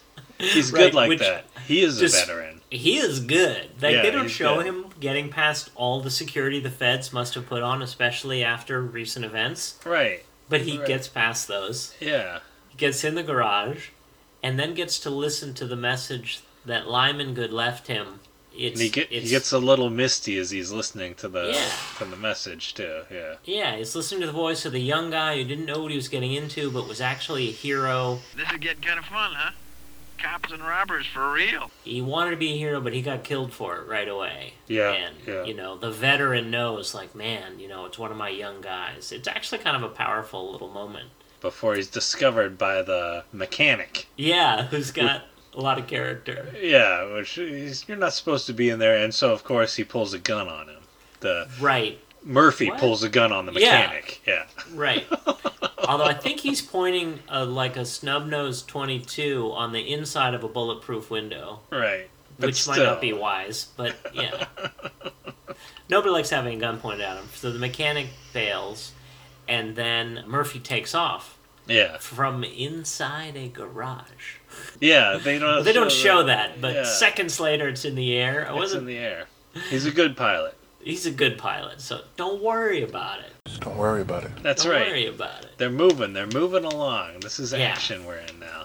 All right, so now he has stolen Blue Thunder, which I guess you don't even need keys for the thing, and then he manages to radio a call to the girlfriend. Right. Who is awesome. Yes. Right? I'd like 30-second telephone conversation has her prepared to run from police, drive through barriers, and dive in dumpsters. Yeah, she's up for it. She's down. Yeah. Okay. Right now? Yeah. Yeah. That's love right there for you, or something. Yeah. It's something. She's awesome. Got it. She goes to a drive-in movie theater, which I also maybe had to explain to my kids what that was. Right. She's dumpster diving, and he's laughing. Yes. And they're sending up SWAT teams with M16s in the regular choppers to go chase him down. Yeah. Hey, amigo. Buenos dias. No shit, pendejo. Hey, you gotta set that thing down, man. We got 2 choppers full of SWAT guys. The choppers start to chase him around. Yeah. And fire at him some. She finds the tape. Oh, yeah, she gets the tape. And so now she knows... Now she's driving frantically back to the television station, which he told her to don't stop for anybody and just give it to one of these 2 guys. Right. Like the 2 guys, like everybody in a 100-mile radius are like TV stars. Like right, yeah. You know that guy you can give it to. For 10 o'clock news, this is Mario Machado with The Man Who Talked to God in Tarzana. And she does, yes, they have they get some great helicopter stuff in with helicopters chasing along, I guess it's the LA River here. Yes. Right, so there's this you can't have a good chase scene in Los Angeles without a chase down the LA River. Yeah. Down this big cemented part of the LA River there. Yeah. Yeah, they love it. They're like, it's an eyesore, and we sell permits to film here like once a week. Yeah. I love LA. This is great. So they have a nice one. He shows how such a great pilot he is. He makes the other pilot like run into a cement barrier. Yeah. Although they make a point if everybody gets out of that copter, he's not trying to kill people. Yeah, this is much. This is A-Team style kind of stuff that he's doing here. Totally. Yeah. Yeah. He shoots at the other copters, but not trying to kill them. Right, just disable them to the point where they're neutralized, but they're not. Yeah, so nice finesse with that Gatling gun to not kill anybody. Yeah. Or the city underneath your line of fire. Right. It was probably somewhere else in the Watts area, so don't worry about it. Yeah. But somewhere in the Watts area. There's a lot of destruction going on now here. Yeah. Yeah, if you started to flinch at potential collateral damage in this scene, buckle your seatbelt. Right. This is like almost like Transformers level kind of destruction that starts happening here. Yeah. Like Michael Bay kind of stuff. That's right. This is Michael Bay kind of, Sorry, I thought you were talking about the cartoon in the 80s. No. Your knowledge is only overshadowed by your stupidity, Starscream. No. Yeah, the modern level, the whole city could go, and I bet see that building fell down? That was not an abandoned building. That building was in use. Right. And you know what the word for that is? Awesome? Bingo. I mean, it's plausible that they evacuate everything, right? They show up with, SWAT teams to start clearing people out of different areas and stuff. There's a couple of scenes, just enough to make you feel like I think a lot of people made it out. Right. 2 words, Mr. President. Plausible deniability. But in the meanwhile, back at base, Malcolm McDowell's character is saying, we can surgically remove him from the sky, like a tumor. And it's not a tumor. It's not a tumor. We're not talking about a tumor. The captain comes back with he's not a tumor. It's not a tumor at all. Stop it! So I like that in that moment. he stands up for Murphy just a little bit. But the star is the girlfriend, who is, not only is she doing illegal stuff, she's directly running from the police, which is a felony. Yeah. But she does pull over. Yeah. So they don't push her insanity too far. No. Right? Like, okay, you got me. She pulls over. And then there's a beautiful save by Murphy appears with the helicopter at the key moment where she's going to be arrested. Yeah. And he fires the Gatling gun to cut the cop car in half. Yeah, after she peels away, and then they're in pursuit, and then, he cuts the car in half. That's a great stunt. Yeah. It was a real practical stunt. I guess they had the car ready to split. Right. It's a front-engine vehicle, and it keeps driving, and followed by a scene where a motorcycle cop goes down. Yeah, yeah. And hits a truck. Yeah. And it looks bad. Like, I think a stuntman was injured in this scene. Right, yeah. I think he was supposed to slide clear, and he slides into them. Yeah. Looked bad. Yeah. And they just cut away. You're like, I hope that guy's okay. Yeah, this is not CGI stuff they're doing here. Yeah. No. So some nice practical stunts. A lot of LA is getting involved. So now the next big act, she closing in on the TV station. He's air cover. It comes super close in the TV station. There's a really beautiful fake by the Fed Fletcher to claim he's the producer. Right. Like, he's smart. He nearly gets it. Yeah. But then the right guy gets it and says, I don't know who the hell this is. Fletcher, gives up, pulls a gun. It's the A1 steak sauce guy, I think. Hi, I'm Niall Hewitt. You're the lady with the tape from Frank Murphy. Hi, yes, You're right. It's not chopped ham. Yeah. It's chopped steak. And what's better on steak than A1? He's the TV star. Yeah, A1. Nice pull. Yeah. Yeah, so he's the TV anchor. And then the security guard is like the best security guard ever in the history of the world. Yeah. At the key moment, he does his job. He doesn't have to shoot Fletcher. He knocks him clocks him, right? It's like they don't make security guards like that anymore. Sure they do.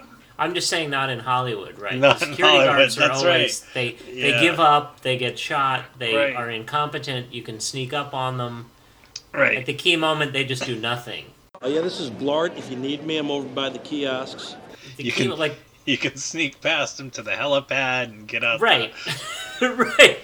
There was a lot of other security that didn't do their job in this film, but this guy at the TV station, which is not exactly the biggest security environment. No. Hey, and he's 60. Right.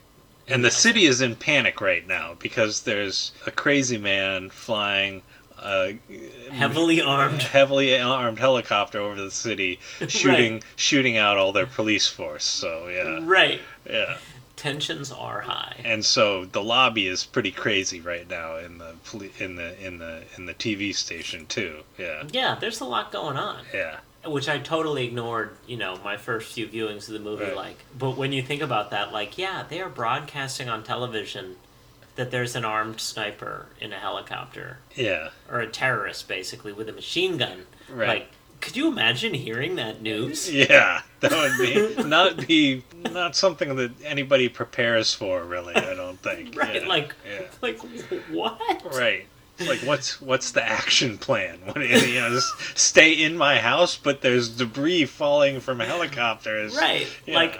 I have a plan for fire and earthquake, but not, attack helicopter. That's right. War, sudden war. Right. Air combat, yeah. Yeah, the U.S. citizens at home are not ready for war on our turf. So they send out the F-16s. Yes, right. Now, this was too bad because after all of this totally real helicopter footage, the F-16s just look super fake. They look a little fake, yeah. Yeah. He's all yours, Cookie. They go after him with heat-seeking missiles, but our Frank. I like he knows. The graphics, the cockpit graphics, which looks like they were pulled straight off of an Apple IIe or something. Right. Right, for locking on. Yeah, the little arrows. Or the top view graphic of the aircraft with the missiles blinking, that are armed and stuff, yeah. Oh, right. did they really put a stupid graphic like that Right. in F-16 cockpit?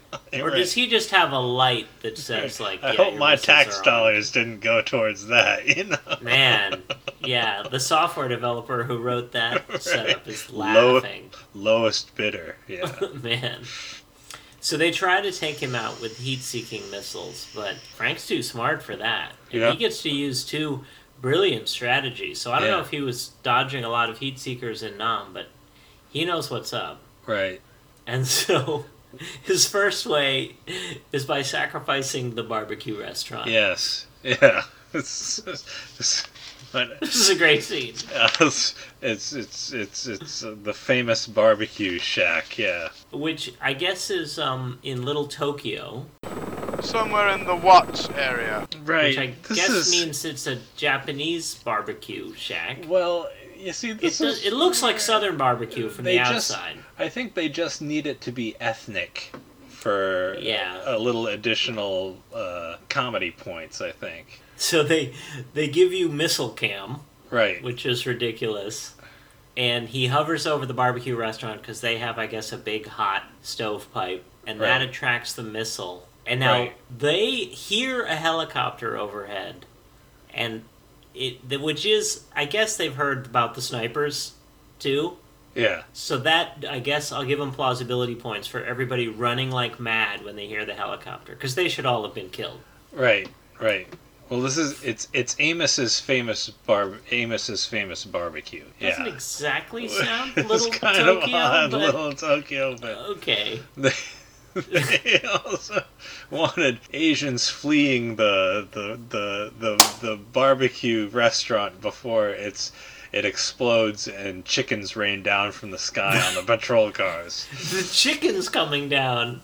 Yeah. So the restaurant looks to maybe be like 40 feet wide on a side. That's it right. could not hold that many. The amount of chickens that come down is straight out of Magnolia. Right? You remember that film? No. Well, There's a scene where frogs rain from the sky. Oh, okay. All right. Which kind of ties it all together. It's one of the Okay. reasons I hate that film. Like, okay. Oh, the frogs falling from the sky. Well, we don't have to go into why I hate that film, but a plague of frogs rains down on LA, I think it is. Yeah. And so yeah. tens of thousands of full-sized frogs are dropped Okay. all over, which Right. is kind of what happens here. Like, they drop like 500 chickens in Yeah. that scene. There's a lot of chickens. Yeah. I mean, I guess Amos is doing a lot of business. Yeah. Yeah. I mean, good for them. But that was a lot of chickens. Oh my God, they're talking! I mean, they must have had a lot of fun setting up the Awesome barbecue! the chicken scene. The chicken scene. So I guess that gives you a laugh in the midst of urban destruction. Oh, the humanity! But the F-16 pilots haven't given up, and they think he's frozen in front of the Right. building. Yeah. But no. No, he's using the sun glare. That's right. Off the reflective windows of the building. Yeah. Of a occupied office building. Right. Well, we see I people think. fleeing, so maybe, it's I possible hope that so. they all evacuated, but I mean, they should have all noticed him hovering outside, but the effect, of the building exploding, it was definitely reminiscent of some kind of 9/11 imagery, I think, Yeah. Yeah. I mean, I think those missiles pack a real punch, and it would do a lot. Yeah, because it 5-6 stories that it takes out on Man. one side, and then on the opposite side, there's a couple stories above on an opposite face of the building that it takes Yeah. out as well. So, it's Oh like, yeah, that's totally like the Yeah. 9/11 imagery, Yeah, where yeah. it's a thing going through it. yeah, Man. Yeah. Yeah. So at the time, it's like, they're blowing up buildings right. in LA. But now it's a tough watch now. Yeah. Yeah. Yeah. Now we watch it. It's hard. Yeah. So they come to their senses and call off the F-16s, but Colonel Cocksucker gets fresh delivery of a serious military gunship. That's right. Yeah, a Hughes 500. Yeah, like the old TC's helicopter from Magnum PI. Yeah. But it has with dual two 50 cal cannons. Yeah, cannons on either side. It's a hell of a combination. Yeah. And this is this is great additional helicopter porn, right? Because Yes. it looks so different, and it's in camo, and it's so really threatening with those guns. Yeah, yeah. And it looks super light and agile. Right. And you're angry at it from the moment you see it, because you want Yeah. Blue Thunder to be the hero chopper, and it's Right. got an enemy now. Yeah. It's it's a great setup. Yeah. I guess they got F-16s there in a hurry, so they flew over one of these as well. And now the colonel is the rule breaker, because Yeah. they're like, don't take off. Right. And he says, fuck you, and takes off. Pete, hold your position. Do not take off. And now he does sneak up on Murphy, because Murphy thinks he's safe. And now we find out that he's Right. actually vulnerable. Murphy's watching the parachuting pilot from the F-16 land safely in the middle of the street and giving a little chuckle to the pilot Right. landing in the Right. Like, I got you. I'm better than you, F-16 pilot. Right. But I'm making sure you land safely. I was concerned. I didn't Right. want to hurt you. That's right. And then the bad guy sneaks up on him and manages to... But those of course, guns are big. We don't know what happens to the F-16, the unpiloted F-16 after right. that point. That ejected over the city of Over LA, the city of somewhere Los near a Angeles. television station. Right. Yeah. Yikes. I think it had plenty of fuel from base, too, Right. so... Yeah. That's gonna go just fine. So he gets snuck up on. He takes a shot to the shoulder or something. Yeah. There's blood on the windshield. Yeah, because the cannon makes it through the bulletproof glass. Yeah. Right. Right. It's too heavy. It's to defend you against like weak ass terrorists with AK-47s, not right. full mounted 50 cals. Yeah. So he's hit the gun to Yeah. take Blue Thunder down a notch. Yeah. And now the mano-a-mano fight is on. Right, and when he gets hit, this is where he has the flashback that has the colonel telling him to go back to base. Right. After their victim falls to the ground. Yeah. Right, so they make sure to show you, in case you weren't sure, the colonel did that with his own hands, threw the guy out That's ruthlessly, and didn't even flinch. Right. Back to base! And had Murphy under his orders. Yeah. And had to make him live with that. Yeah, so he's fully revealed. And the music tells you that we are now in a much more important fight than what we were in before. Right. Which is great. Right. So, I guess though them showing the colonel back there, like that increases the coincidence levels. Right. Like, Right. not only were they together and aware of each other and like- Nam, but he was the key event in his life. Yeah, he's basically the source of all, like, his main trauma. Right. Is from the war. Yeah. Right, like when he first saw the guy on the pad, he maybe should have had a little more reaction. Right. Yeah. Although I guess at the time, right, they had to go back to base together. He probably tried to say something. The colonel tried to bring him up on charges, but... And there could have been blocking stuff, too, Like, he may have, wiped that, like, suppressed it in his memory, Right. in some way. Yeah, so... Yeah, right. As a coping mechanism to make it through daily life or whatever, so... Right, now it's finally got unblocked. Right. After he gets shot by the same man. Right. Right, well, it's sort of like getting hit in the head for amnesia. Let's just hit you in the head again to fix that. Yeah. I don't think this is the kind of therapy they recommend for PTSD for real vets. No. Yeah, let's put you under live fire again. Right. No. So, they zoom around a bunch, which is great, and Murphy manages to get away a little bit and lie in wait. He's figured out his gun can fire forward. It won't do all the tracking. But we do, as a plot point, we do cut back to the television studio. This is the line that I remember back in the television studio. Yeah. Reporter calling on the telephone saying, these guys, they sound like cops and feds. This is at 1:38:20 or so in the film. And, and he says... They're stirring up trouble in the barrio to prove what that goddamn chopper can do. Yeah. So, right. Yeah.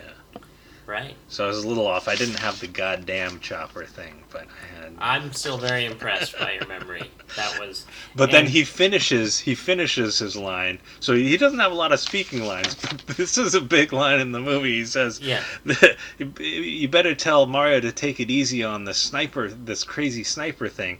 This guy's the hottest ticket since Horatius. That cop up there just might turn out to be the hottest ticket since Horatius at the bridge." Yeah.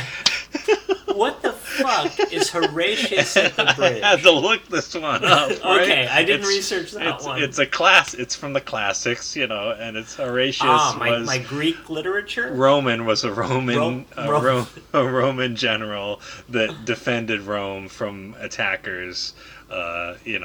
During and he basically single-handedly holds off the invasion at the bridge while they take down the bridge so that they can't make it across, and all the rest of the sentries and the guards are incompetent or not helping, and so yeah, and so he's wounded.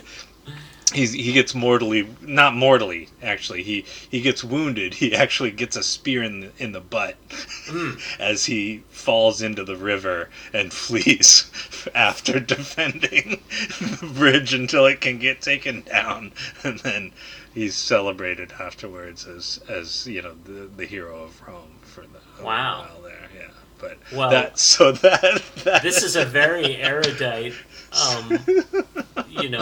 Television producer. That's right. So that's the character. So if here's Murphy putting his own life on the line to save Los Angeles from the invading hordes of the military-industrial complex. I guess, yeah. Right. Yeah. Well, he's absolutely Horatius at the bridge, which I am now proud to know that reference. And boy, did that actor come a long way from the A1 steak sauce. Right. He was like, I have a stereotype I've got to get over here. You've got to give me a Roman classics reference so I can get over. But still, the first thing you told me about him was the A1 steak sauce, so it didn't quite work. You make a good TV commercial, it's all over from there. I made my dad buy A1 steak sauce so I could put it on a burger, and it looked so good in that commercial. Yeah, right? I mean, it is pretty good sauce. Horatius at the bridge? Maybe not. Maybe not. It's not quite Horatius at the bridge. So best hamburger you'll ever have. So they intersperse. There's good stuff. They're letting you know that justice has got a chance of being done here. The tapes are working. Yeah. But he's still in mortal danger, locked in combat, air combat. But I love this scene where Murphy gets to hide behind one building. Yeah. And he thinks the guy's going to come the other way. Yeah. And he is pointing his cannon directly at an occupied apartment building, across the street there, yeah. And in fact, when the bad guy comes, he misses and just gets several hundred rounds into the apartment building. Right.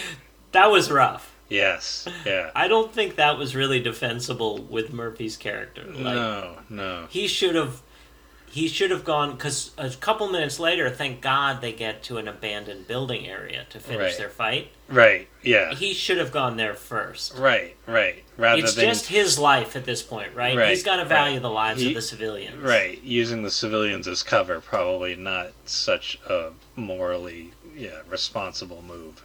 Well, I guess, you know what? Maybe once you've crossed the barbecue restaurant bridge, there's no going back.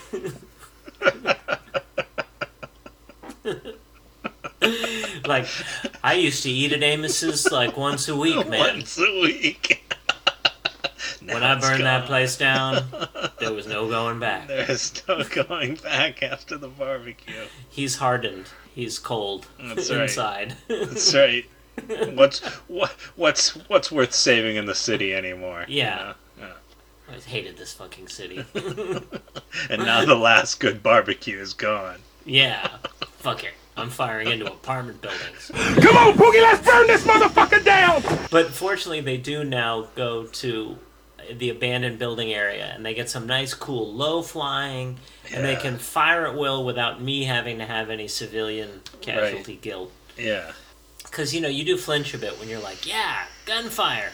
ooh, the Gladys. Are people dying? I mean, thank God they're not showing the scenes inside where, like, mothers are crying over their children. Right, yeah. They move it right along. They have a great fight scene. They get to use the turbo boost. It's called turbine boost. Turbine boost, yeah. That was so important. I mean, there's nothing better to a MacGuffin than it having a button that says turbo boost. Yeah.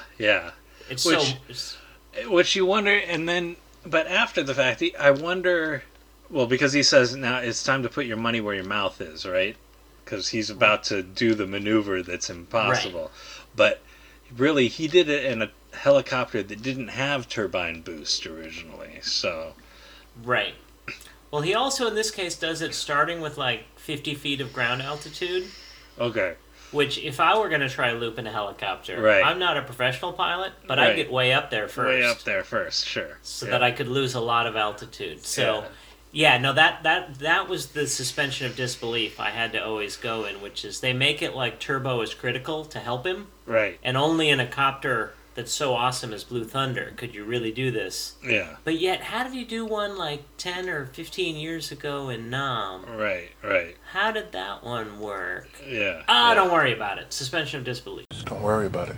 Right. Well, so to fill it in, it was a much lighter copter. It wasn't nose heavy with a giant gun on it. Yes, right. It's easier to loop. Right. And he got himself up to like 5,000 feet before he tried it. He says, this thing's nose heavier than the Ayatollah. Right. Yeah. Yeah. Which he really narrowed his audience rewatching this in the 2010s. Yeah. Not recalling the Ayatollah so much, but he was recently a great American villain. So he does the loop. The Colonel still thinks it's impossible, such to the point with, though watching it, he does not react properly. Yeah. And then... That's impossible! He gets nailed. Yeah. And Murphy gets the tagline. That's right. Catch you later. Catch you later. Which, did Schwarzenegger learn it from him? You're fired. I don't know, maybe. Saying cool things after you kill people? But you hope it brings him some closure, you know? I hope so. Yeah. You're not so tough without your car, are ya? So then they... But it doesn't quite, because he has to do a few more things first, yeah. So then... Right. And they don't waste much time here with a big, like, how does this all turn out? They just, while still flying, he notices a freight train. He flies ahead of it. He lands on the tracks. We get the Casio watch one more time. Yeah. He tests himself. And he jumps out in time to be safe, and the freight train destroys Blue Thunder. Yeah. With a nice slow-mo showing the rotor blade hitting. Yeah. And they have multiple camera angles on this, yeah. Right. We're only doing this once, film it 7 ways. Right. Because this shit is expensive. Very satisfying explosion, and then while he's walking away, freeze frame and titles. Yeah.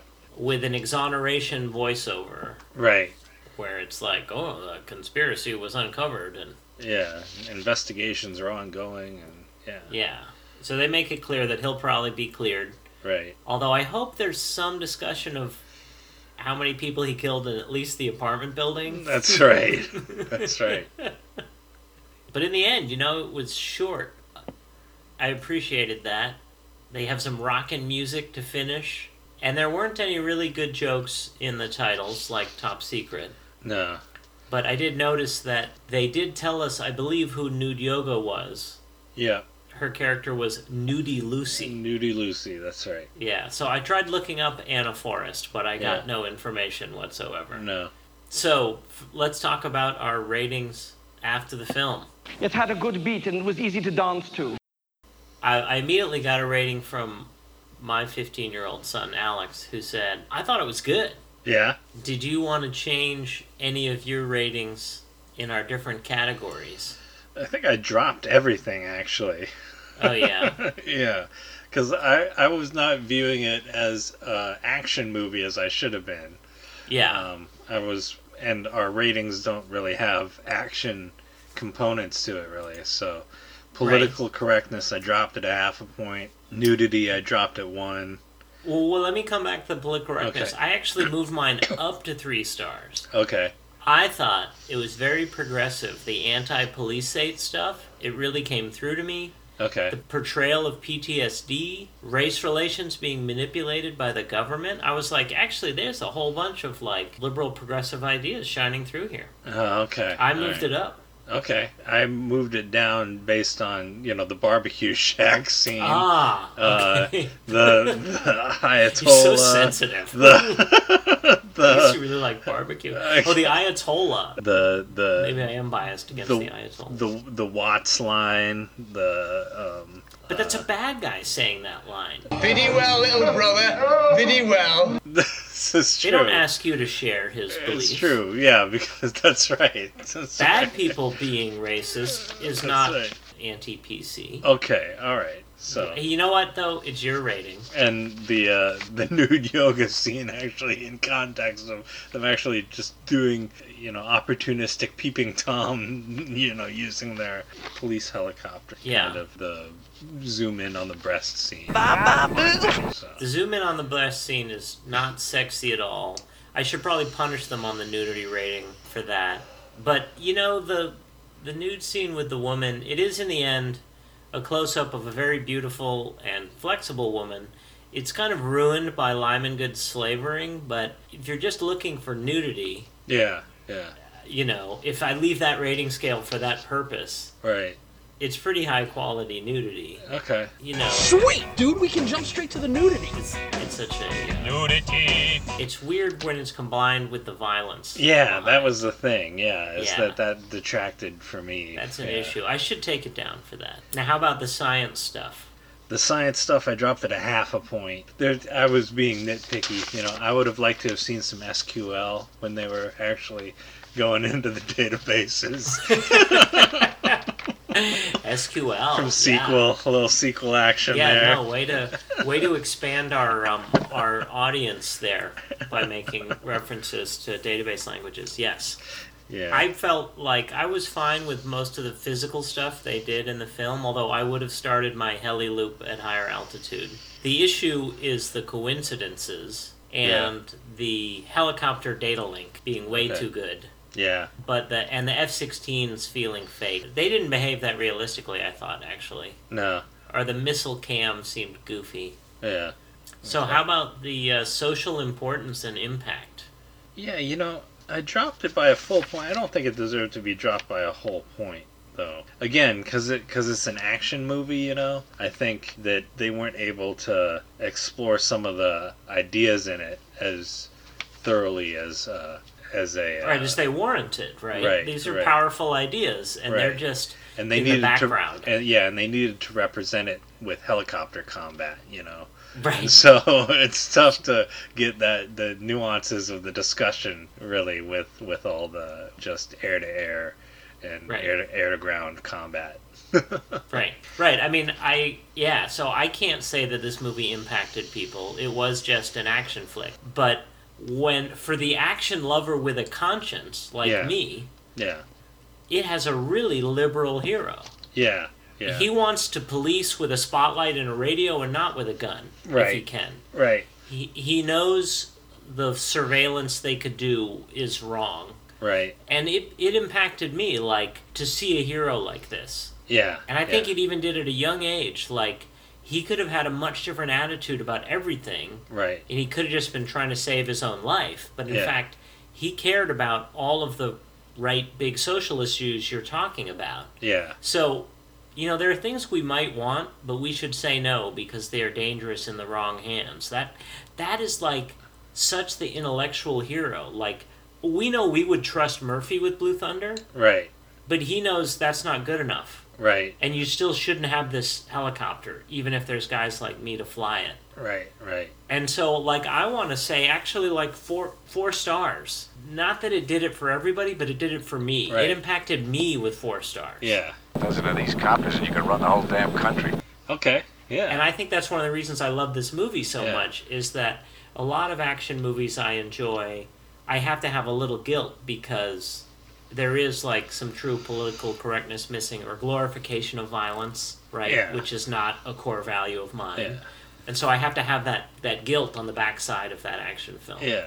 And this relieves a lot of that for me because of our hero Yeah. and the things he says. No, that's... And he blows the thing up.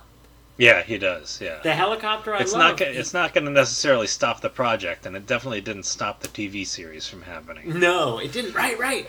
The TV series says, forget all of that. Let's have that copter. Let's have that copter. And we'll just have nice guys flying it. Right. Ignore, like, I bet the writers of the film were like tearing their hair out, like, the fucking point is it's wrong. And you just went with it with, like, laugh track. Oh my god. Yeah, but it's also interesting that it's the good cop, the exceptional good cop, is Murphy in Los Angeles, right? And then later on we get RoboCop, which is the exceptional cop, Murphy. Nice shooting, son. What's your name? Murphy. In Los Angeles. No, that's Detroit, right? Detroit. Yeah. It is Detroit. Yeah. But I guess Murphy's a special name. Special name for a cop, yeah. All right, what about quotability? I think they just didn't stick. Yeah. Catch You Later and We're Following His Leader are great, along with When I Get Up Out of This Chair, You'll See I Ain't Got No Ass, because the Chief just chewed it off. The Chief ain't chew it all out, you still got a little ass there. That should be used by people much more often. Yeah.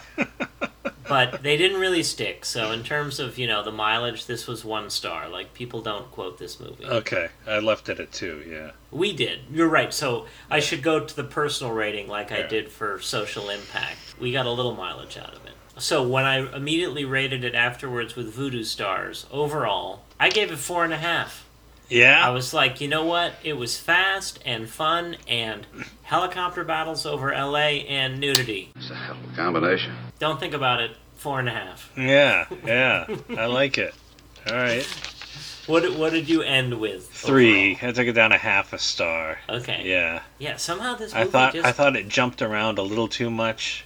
Mm-hmm. I think it could have been like a little smoother in the storytelling. Yeah. But again, it's an action movie, so. Right. I mean, like, I think I did watch it with my son, and he just thought it was a great action movie. Yeah. Yeah. And then when I add in how I felt like I liked the morals of it, I gave it a high rating. Yeah. So Rotten Tomatoes showed 80%. Oh, okay. And I picked out a bad review and a good review. Let's hear the good review first.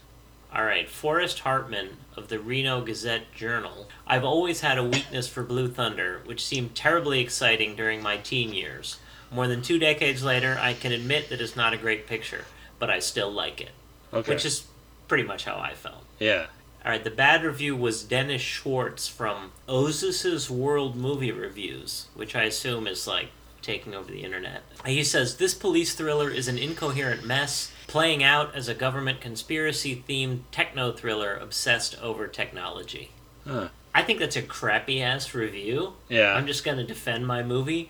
You know you're a weak reviewer when you have to use words like techno-thriller. Right. Right? Because you're trying to, like, capture a whole lot there. Like, don't we all hate techno-thrillers?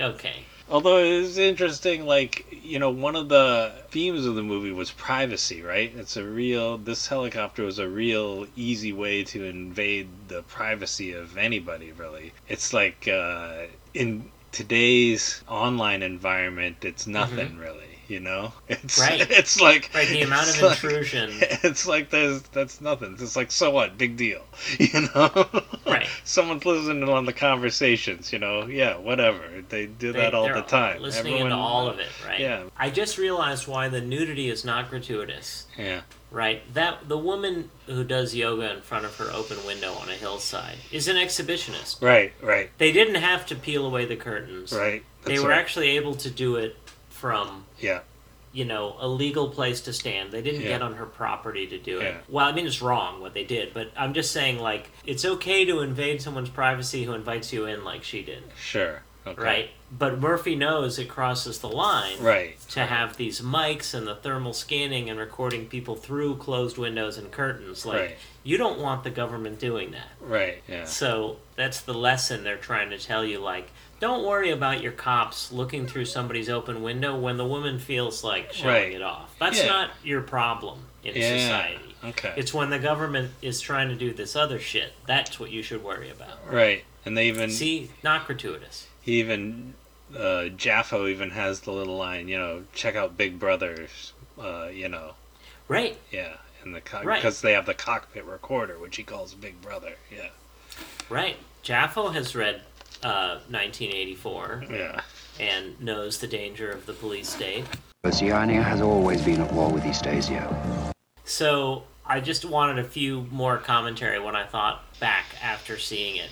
This was the first movie we picked that I really wanted to go and research. And I started typing shit in on the web browser. Okay. On my research is where I looked back and had forgotten that there was an 11-episode TV series. Yeah. Which meant it was not an R-rated TV series, right? No, right? But now I freaking remember watching it. Yeah. It was bad, and I watched it anyways. Okay, all right. It was, let me, just to tell you how bad it was, I have the synopsis off of, it was like IMDb or something. Are you ready for this? Sure. I got a bad feeling on this. Okay. Lieutenant Frank Cheney of the LAPD is a maverick cop with unorthodox methods who is assigned to the Blue Thunder team, which uses a very advanced gadget-filled helicopter in its fight against crime. Blue Thunder, in quotes, is capable of great speed and maneuverability, can run silently in whisper mode, and is armed with the most powerful weapons in development. His partner is a fresh-faced rookie with the improbable name of Wonder Love. Oh, they let you pick any name you want when you get down there. And you landed on McLovin. And ground support is supplied by ex-athletes Ski and Bubba, who drive a sophisticated van. Bubba is Hightower from the Police Academy movies. Now that. And the van is a total ripoff of the A-Team. But I pity the fool. Okay. Right? And it's just... and they have mustaches, and they would run around on the ground in the van and coordinate, and it was bad. Yeah. And I watched every one. Between that and Airwolf, I just kept going back. I needed my helicopter fix. Yeah. I think this is what heroin or coke is like. The first hit is the best, being the Blue Thunder movie. And after that, you just try to keep getting back that first high. Yeah. So you watch Airwolf, and you watch the Blue Thunder TV series. Yeah. And it's weaker every time, and you start to feel ashamed every time you go back, but you can't stop. Yeah. That's how much I like helicopters. Well, there were a lot of helicopters on TV. There was 240 Robert had a helicopter in it.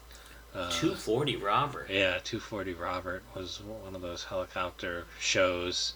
240 Robert Air transporting Robert 2 is 10-8 responding to Zuma in 4. I'm going to have to look that one up.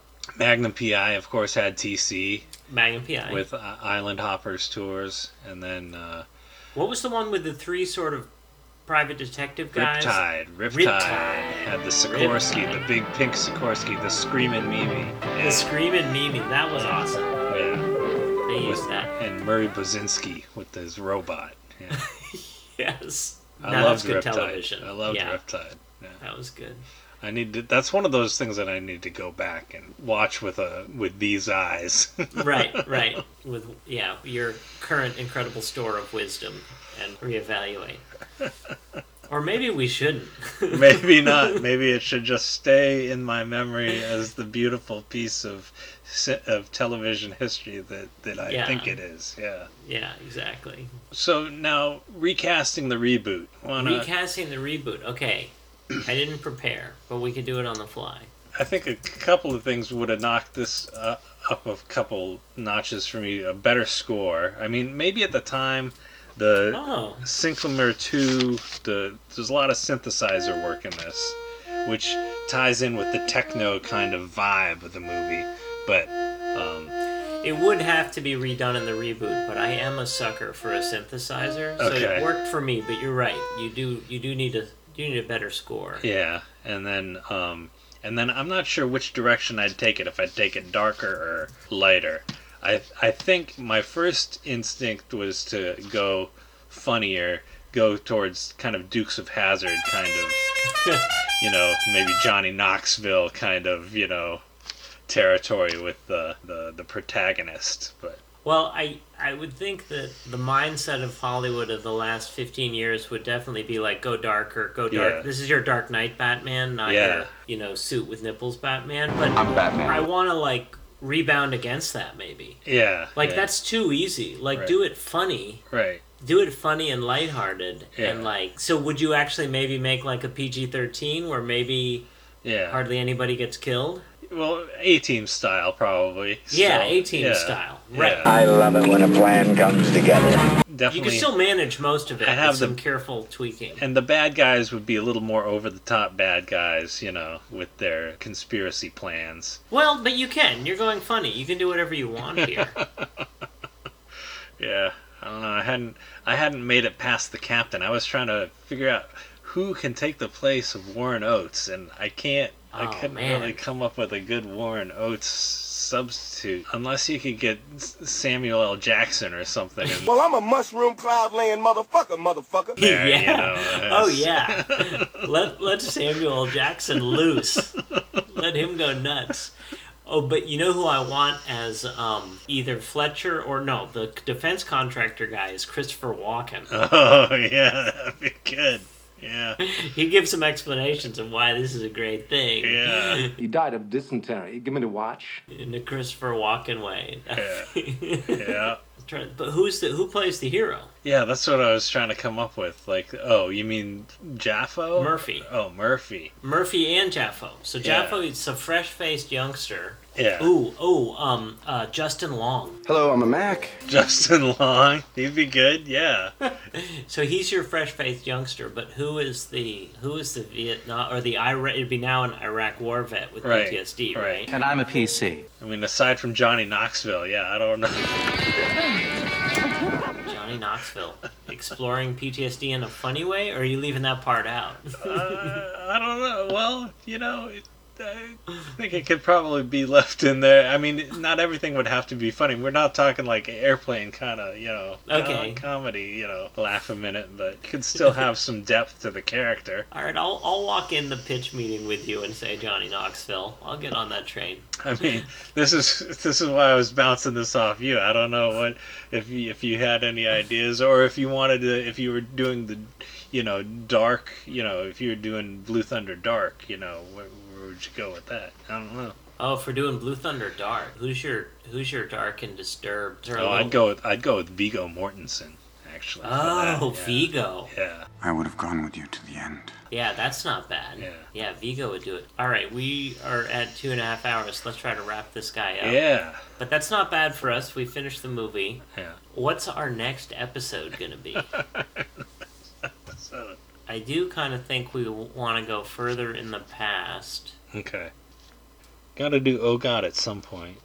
Superman? Yeah. Or what were you thinking? Did you? Well, I was about to say Oh God. Okay. No, let's do Oh God. Yeah. Let's do that one next. All right. That'll be a jarring change of pace from Blue Thunder. All right, so let's consider that a wrap on that one. But let's chat for a minute, and we can cut this for editing. But we might as well record it for posterity. Okay, so cut here at 2:35. 2:35, yeah. So all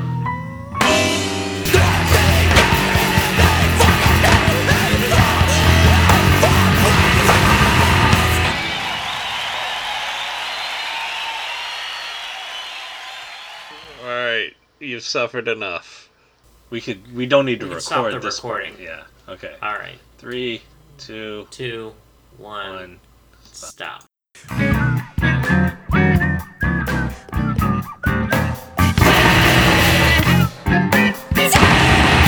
I kind of like that discussion. I thought that went pretty well.